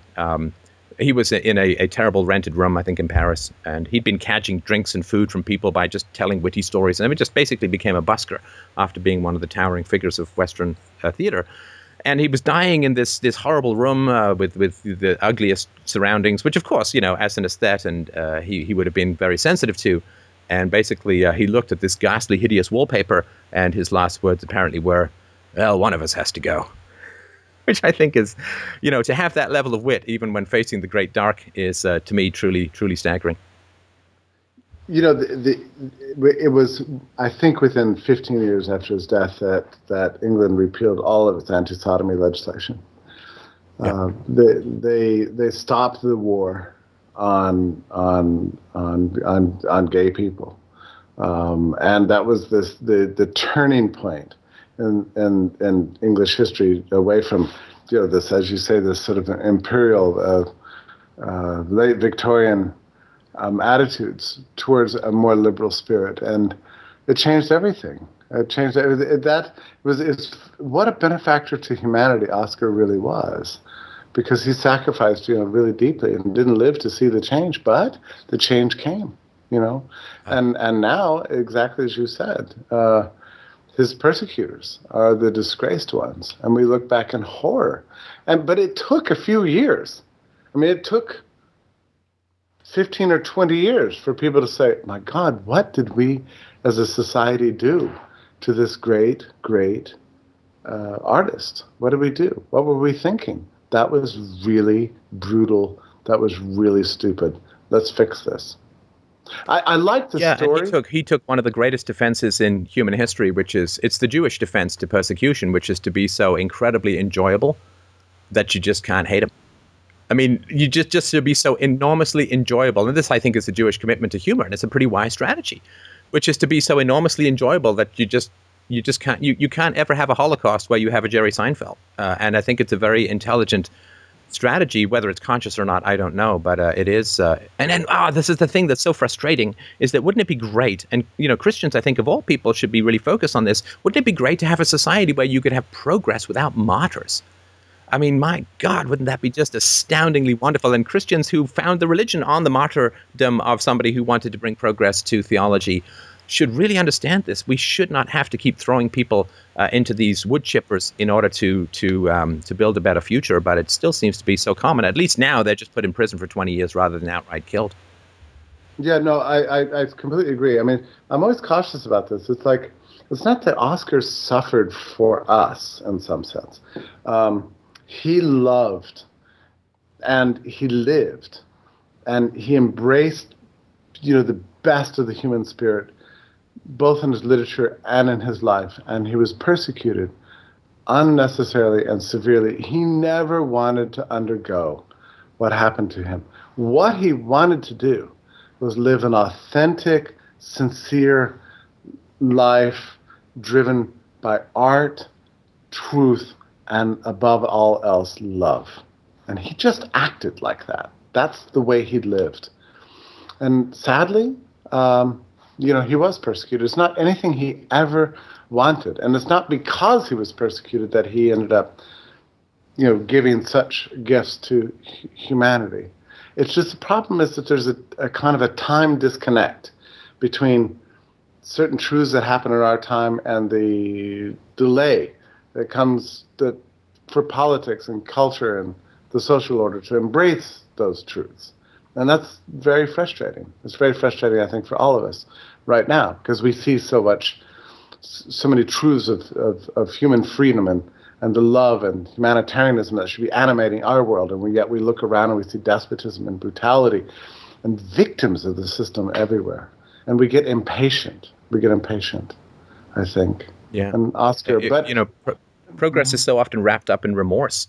But we feel really bad about what happened, so we will allow a few shreds of light to break into the dark cave. We feel bad about what we did to Socrates, so he's okay now. We feel bad about what we did to Oscar Wilde or Jesus, so okay, they're positive forces now.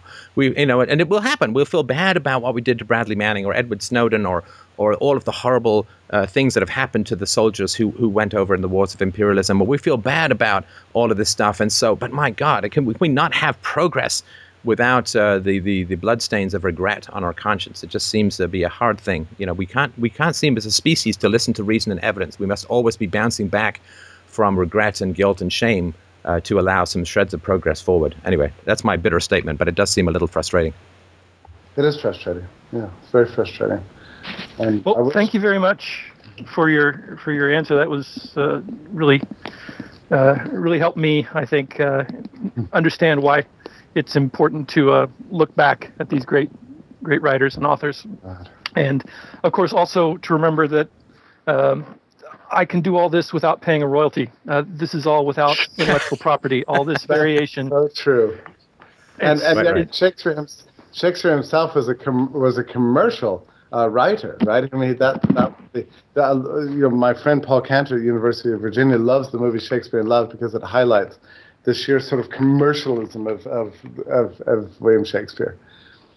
Oh, he was a grasping and greedy bourgeoisie who tried to marry up and then retired. No, he was definitely a very astute capitalist, and this is why, of course, he throws in the clowns and the sword fights, because he knows he's got to get the groundlings to come into the play.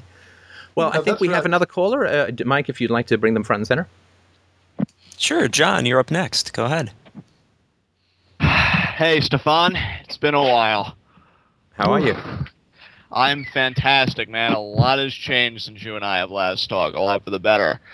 No, what I wanted to say before I get to my question was you and Jeffrey's speech on schooling and on education really resonated very deeply with me because I am self-taught in the field. I did contemplate getting my master's, but my sister Christy once said, that brilliance does not require paper.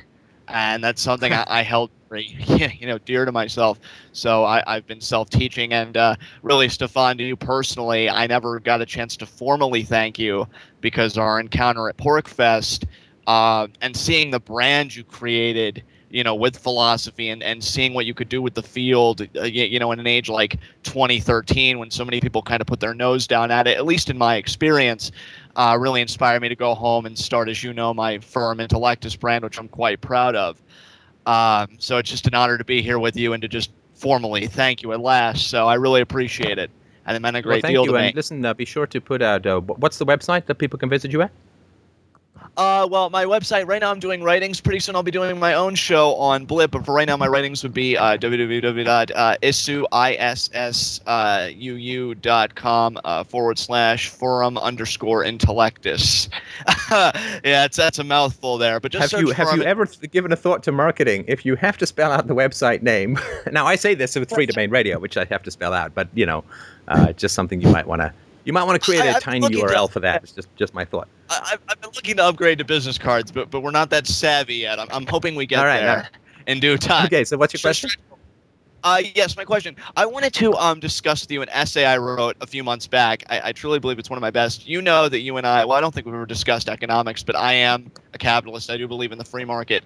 But a young man, I don't know if you ever heard of this case. I thought it was a very intriguing case. Aaron Swartz. Wrote a yes, thank you. In fact, Jeff and I did a show on Aaron Swartz a couple of months ago. Yeah, we did a 30-minute tribute to him, didn't we, Stefan? Yeah. So, hearing his case and how he, downloaded all these scholastic journals, hacked into JSTOR, downloaded all the journals, I was going to, distribute them among third world nations, particularly Africa and the like, and seeing that Carmen Ortiz and somebody else whose name I can't recollect right now really brought the hammer down hard on him, which disgusted me. Because the sentence he got, I think, was way too gross for his offense, especially when you take into account that he did return the intellectual property to JSTOR, and they didn't even want to press charges. I think MIT may have wanted to do something, but the legal action they would have wanted to take was punitive in comparison to what Carmen Ortiz grabbed him by the throat with. But hearing Aaron's story and seeing what he was all about really inspired me to believe, well, I am a free market capitalist economically, but information speaking and knowledge speaking, you could almost say that I'm kind of a socialist. I do believe in what Aaron tried to do. And I did some of my own research for this essay, and particularly in Africa, we find, at least according to the research I've done, that 1 in 3 children living in Africa will drop out of school. 98% of people who are illiterate and lack writing skills are residents of developing countries. And lastly, it is estimated that 30 to 50% of children in developing countries who leave school after 4 to 6 years are neither literate nor are they numerate.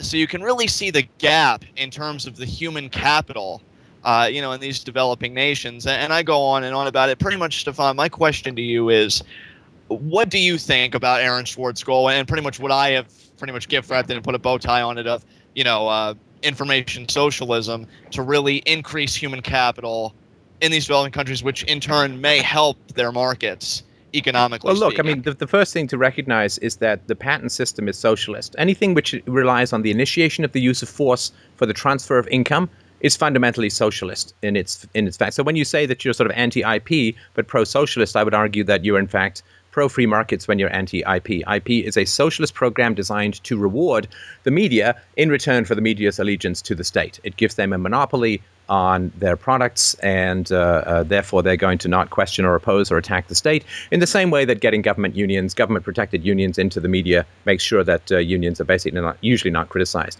But look, the sentencing of Schwartz, he was facing decades in jail. The sentencing of Bradley Manning, the hysterical calls for the death penalty, basically the assassination of Julian Assange.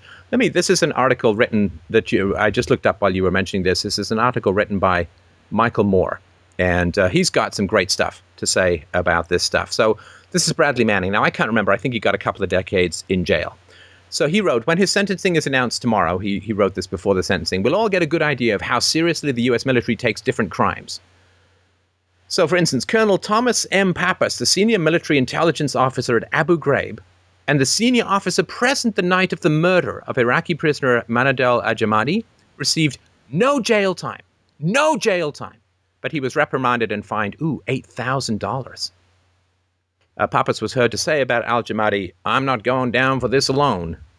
Sergeant Sabrina Harmon, the woman famously seen giving a thumbs up next to Al-Jamadi's body, and another photo smiling, and in another photo smiling next to naked hooded Iraqis stacked on each other, in Abu Ghraib, was sentenced to 6 months in prison for maltreating detainees. Specialist Armin Cruz was sentenced to 8 months for abusing Iraqis at Abu Ghraib and covering up the abuse. Specialist Stephen Rybordy was sentenced to 8 months for being an accessory to the murder of 4 Iraqi prisoners who were bound, blindfolded, shot, and dumped in a canal in Baghdad in 2007. Four murders. He gets 8 months. Specialist Belmore Ramos was sentenced to 7 months for conspiracy to commit murder in the same case. Sergeant Michael Leahy Jr. was sentenced to life in prison for committing the 4 Baghdad murders. The military then granted him clemency and reduced his sentence to 20 years with parole possible after 7 years. So after 7 years, this man can be released from prison for murdering 4 helpless detainees. Marine Sergeant Frank D. Wooderich received no jail time for negligent dereliction in the massacre of 24 unarmed men, women, and children in 2005 in the Iraqi town of Haditha. 7 other members of his battalion were charged, but none were punished in any way.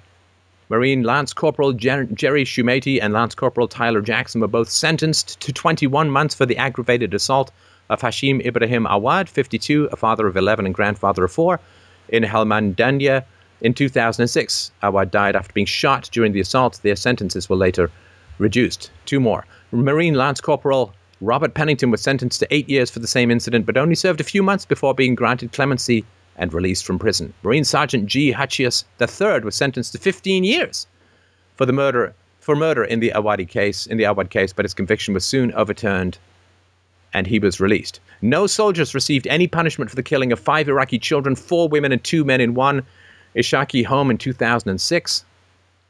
According to among the U.S. diplomatic cables leaked by Bradley Manning was email from a UN official stating that U.S. soldiers had executed all of them. When WikiLeaks published the cable, the uproar in Iraq was so big that the Nouri al-Maliki government couldn't grant any remaining U.S. troops immunity from prosecution in Iraqi courts, thus forcing the Obama administration to abandon its plans to keep several thousand U.S. soldiers permanently.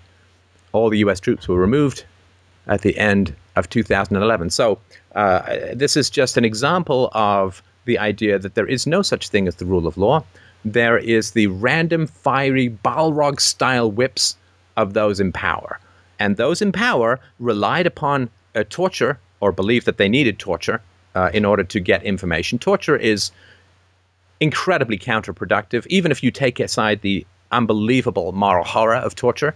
As far as a way of gaining information, it is completely and ridiculously not even unproductive, it's counterproductive. Because most times you're questioning people, they don't know. They don't know the answer because any intelligent person, when faced with torture, is just going to fess up. So they don't know the answer. But what happens is they make up an answer in order to avoid torture, and then the government spends all of its resources chasing these ghosts, these imaginary things. It's all a bunch of Kaiser Sose nonsense. And so there's no possible productivity in the realm of torture, but the government doesn't have smart, intelligent, aware, market-driven enough people to actually go and pursue criminals in productive ways. So it just tortures because they're a bunch of sadists and it likes torture. So people who are caught for torture get slaps on the wrist, get fines, get sentenced to lengthy sentences, which are then commuted. People who murder, because it's the foundation of state power, is violence. So it's never going to prosecute violence. However, the exposure of state crimes goes against state power. Right, the capacity to torture, murder, extraordinary rendition, all of that is foundational to state power. So there'll be a slap on the wrist for the sake of public appearance. But anybody who actually shows the crimes of the state, releases and reveals the crimes of the state, well, they must be punished in a truly hysterical, witch hunt, Salem, Massachusetts style. And this just tells you that there's nothing objective that's going on in the realm of the state when it comes to punishment. Aaron Swartz was punished for a wide variety of reasons, but mostly the government is terrified of exposure. The government can record you going everywhere in the world. The government can get your GPS signals. The government has CCTV cameras everywhere. But you try pointing a camera at a cop, at a government official, you try recording, and you are usually in a whole heap of trouble. And one of the great positives, of course, is that there is enough recording equipment out there that people like Antonio Bieler and others can actually get video evidence exonerating them of the hysterical crimes that they're accused of. So, this all started for me, and I'll just touch on this very briefly. I remember during the Bill Clinton scandals of the early 90s, where he was found to just be a truly repulsive and deviant and perverse sexual predator.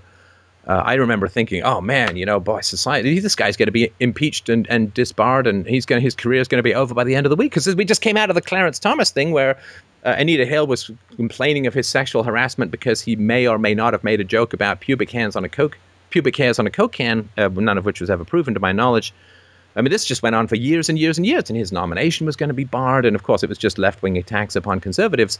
But having just come out, I was still mistakenly thinking that there were some principles in society because, it was 20 years ago. Cut me a break. I was still a babe in arms when it came to philosophy.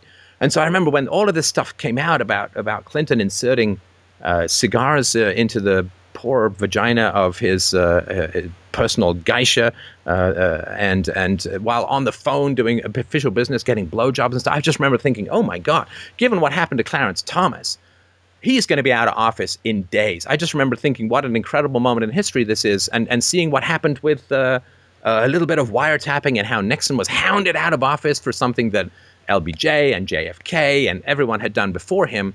I just remember thinking, my God, I mean, the feminists, and they're just going to go completely nuts because this is about 1 billion times worse than what happened with Clarence Thomas. And then what happened? Almost nothing.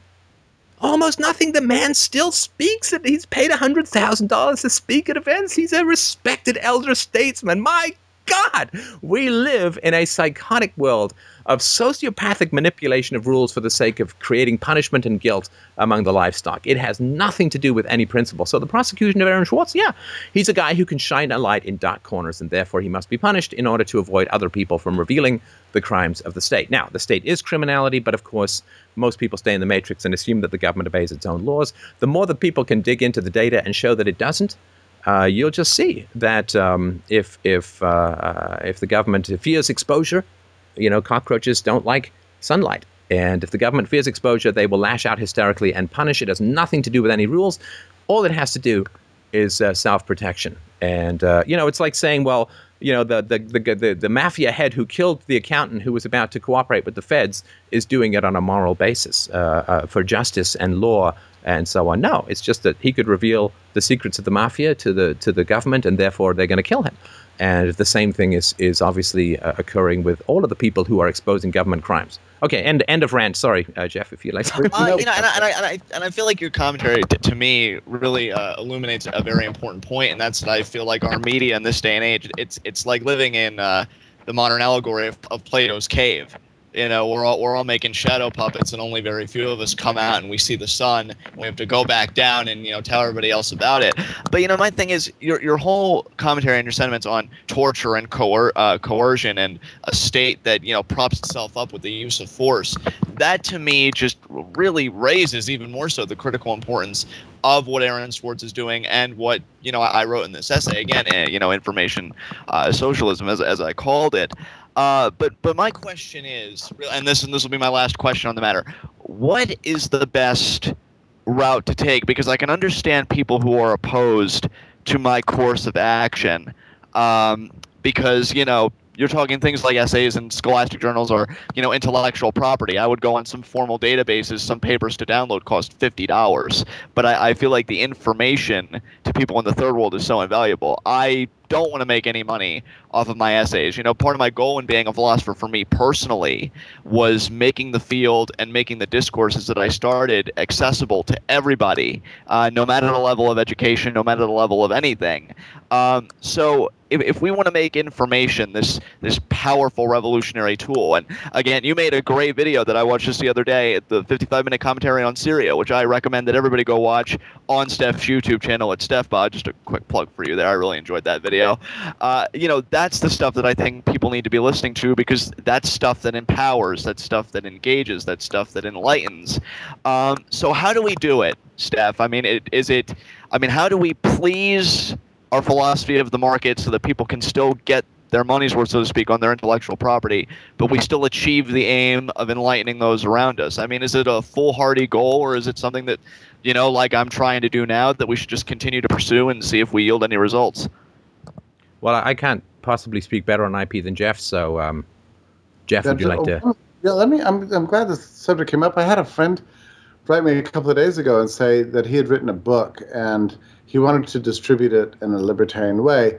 I wasn't sure what that way was. He said, my sense is that I need to give it away for free and then ask for donations. And I said, well, if that works for you, that's great. But just remember that the way to do things in a libertarian way is to not use the state. Okay, maybe that sounds very obvious, but people forget this. So there's nothing wrong with taking a non-scarce good like the information in a book and charging for the scarce delivery of that book, if that works out to be a good thing.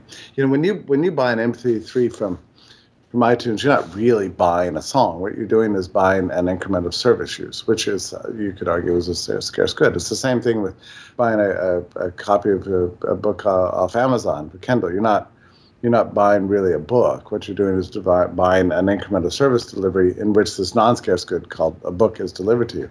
Maybe that's a good way to do it, and it doesn't necessarily require the state at all. At Laissez-Faire Books, we started a subscription model for books that are entirely published in the Commons. So one of the conditions I made when I went to work for Laissez-Faire Books, I said to these people who run Agora Financial, I said, I just can't in good conscience use the state in any aspect of our business. I don't want to use copyright. They were a little bit, alarmed by this and confused by the implications of it. I said, I don't think it's going to make any difference to our business model, but it is going to make a difference in terms of the moral status of the products we produce. So everything we produce is in the Commons, but what we're attempting to do is charge for the delivery of this product, of this service, in which we give books away every 2 weeks, and by now we're up to, I think it's something like 100 books that you can get for like $10. These are mostly all new books with new introductions and things.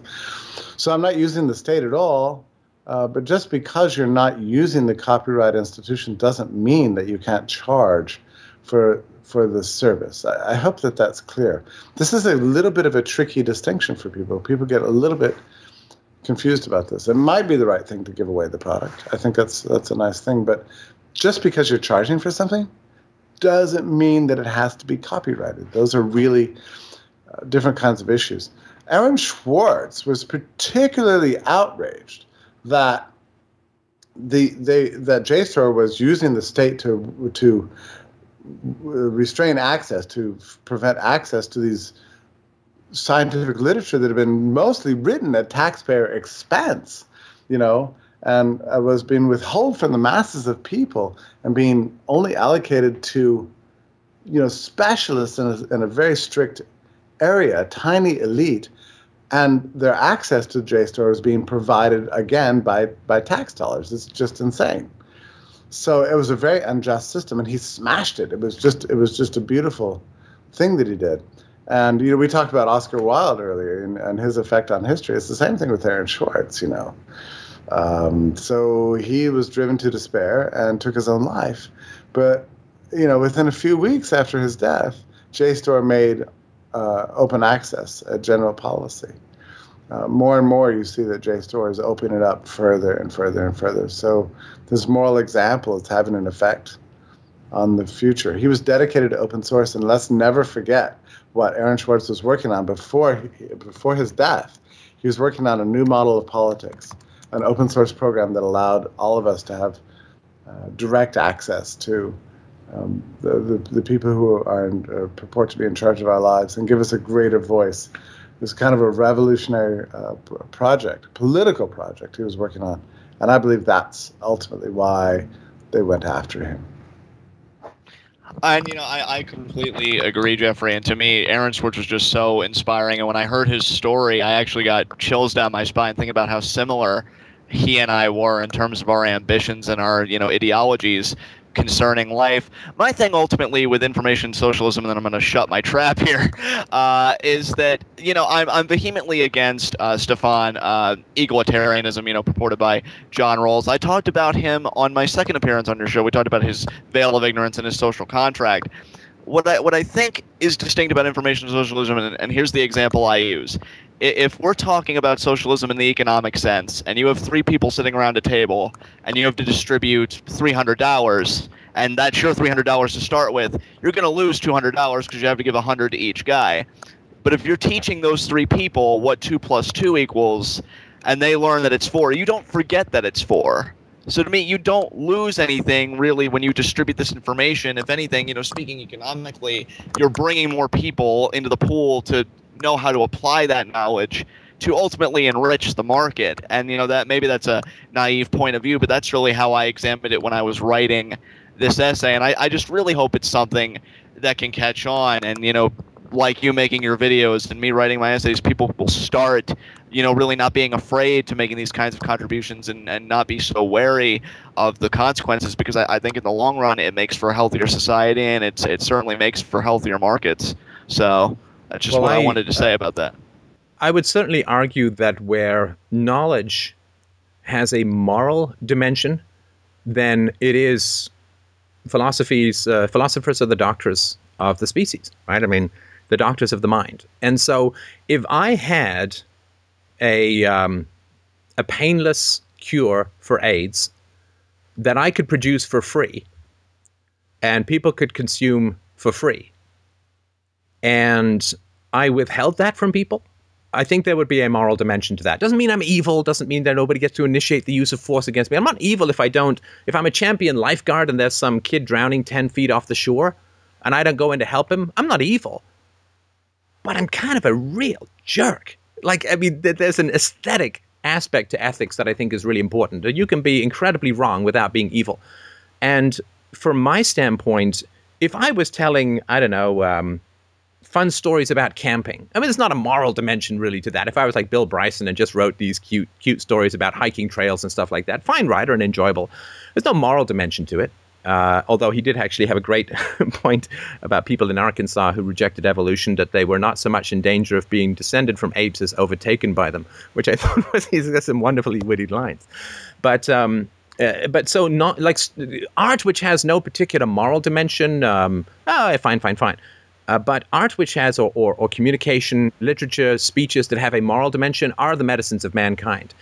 For me to say, and this is, I'm not saying this is a universal moral thing that I'll defend to the death, but if I have the capacity to bring some light of reason and virtue to the species, obviously it's good for me that it gets distributed as widely as humanly possible, for people to think rationally, for people to think critically, to think ahead, and so on, to avoid mistakes. And if they listen to me about things like circumcision and not hitting your children, not yelling at your children, not violating the NAP with regards to parenting, great. If even though it costs me nothing fundamentally to create and produce that, and it costs nothing to distribute it, if I were to charge for that, to me that would be like charging a fairly unsupportable amount for people who could be cured for free. And to me, there's a moral dimension to that. And I thought about this a long time. It was a very hard thing for me to think about. Like when I decided, 6 years ago to release my books for free, that was a hard decision. But I felt that if the books are helpful in bringing people to reason, to thinking, to virtue, to a better world, to withhold them and to charge for them when I could survive without doing that, there would be a moral dimension to that. I mean, the guy who invented the polio vaccine, he never patented it. He never made a penny off of it. Salk, I think his name was. And he just released it. And it was incredibly cheap because of that. He didn't sell it to a pharmaceutical company. The guy could have been a multi-millionaire if he'd held on to this. But think of the amount of good. I mean, polio used to be an unbelievably terrifying disease for people. I mean, it was like the AIDS that didn't kill you. I mean, you could stick in iron lungs. I mean, you're paralyzed, and public pools were a huge transmitter of these. Kids were terrified to go swimming. Their parents kept them in all the time. When there was a polio outbreak, everyone stayed inside, and they were terrified. I mean, it was an unbelievably terrifying disease. And to say, well, you got to give me $50 for the vaccine. I mean, yeah, I get it. I'm not a capitalist and all this, but to me, if you can survive reasonably well, and give it away for free, I mean, I think you kind of should do that. Again, I'm not going to initiate force against you if you don't, but I would make a strong case for if your work has moral dimensions to it, just try and get it in as many people's hands as humanly possible. Even if you never make a penny, you'll grow up and live and die in a better world than you found it. If you have kids, they'll grow up in a better world. There's a lot of selfish reasons for doing it. But I think when you have something that can literally save people's lives, I think that charging for it when you can survive without charging for it has a moral dimension to it. And so it's one of the things, I take the work that I do enormously seriously. I take the work that other libertarians like Jeff do very seriously. We are saving lives. We are protecting people from war. We are protecting people from the enslavement of debt. We are very much vanguards. We are the first line of defense against tyranny, and very often thinkers are the last line of defense against tyranny, because if the thinkers fall, there's nobody left to protect people from the state. I take it very seriously, and to me, the idea that profit should be a primary motive in the distribution of security, safety, peace, protection, and virtue, to me is, I think, taking the market too far, if that makes any sense. That's fascinating. It's a very interesting moral commentary, and I find it persuasive. There's an additional point that in the digital age, there's no keeping information private anymore. Information, as the left often says, wants to be free, and there is that element. Information is the non-scarce good.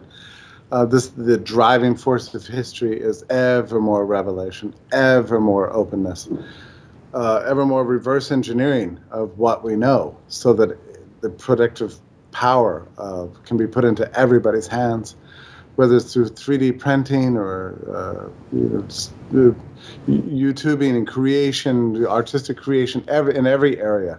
We're moving to a world of radical availability of information and openness, and there's nothing that's going to stop that. And to me, it's one of the most inspiring examples of how human action and the impulse and the push towards liberty ultimately will overtake the state's efforts to restrict and restrain and contain and censor. It's an unviable project. The state itself is an unviable project, but this particular aspect of the state is particularly unviable and unsustainable over the long term. Wow. Great. Thank you so much, Jeff. I know you have another commitment, so we are going to let you go. Thank you for a wonderful morning's conversation. It's really invigorating and energizing, and it's always, drinking deep from the well of Jeffrey Tucker will always have you, always put a spring in your step. So thank you. Well, listen, I've learned so much from you, from your guests, from the venue. It's been very inspiring for me. So let me just express my profound thank you to you, and it's been an honor to be here, and I hope we can catch up again very soon. All right, thanks. And it's lfb.org to go and check out Jeff's, lfb.org/Stefan if you want to sign up for the book club, which I'd highly recommend. Thanks again. Have yourselves a wonderful week, everyone. I love you guys. The most incredible listener conversations, the most incredible conversations that I know of that are recorded and broadcast at least. So thank you, everyone. Thank you, Jeff. Thank you, Mike. If you'd like to help out, fdrurl.com/donate. And please do share the Syria video if we can make a measurable change, even if it's small, in public opinion. We literally could do a good day's work in saving thousands or hundreds of thousands of lives. So thanks, everyone. Have a great week. I will see you Wednesday night for the 8 p.m. Eastern Standard Time show. And for the next Sunday show, we are 7 days minus 2 hours. Have a great day. Thanks. Bye.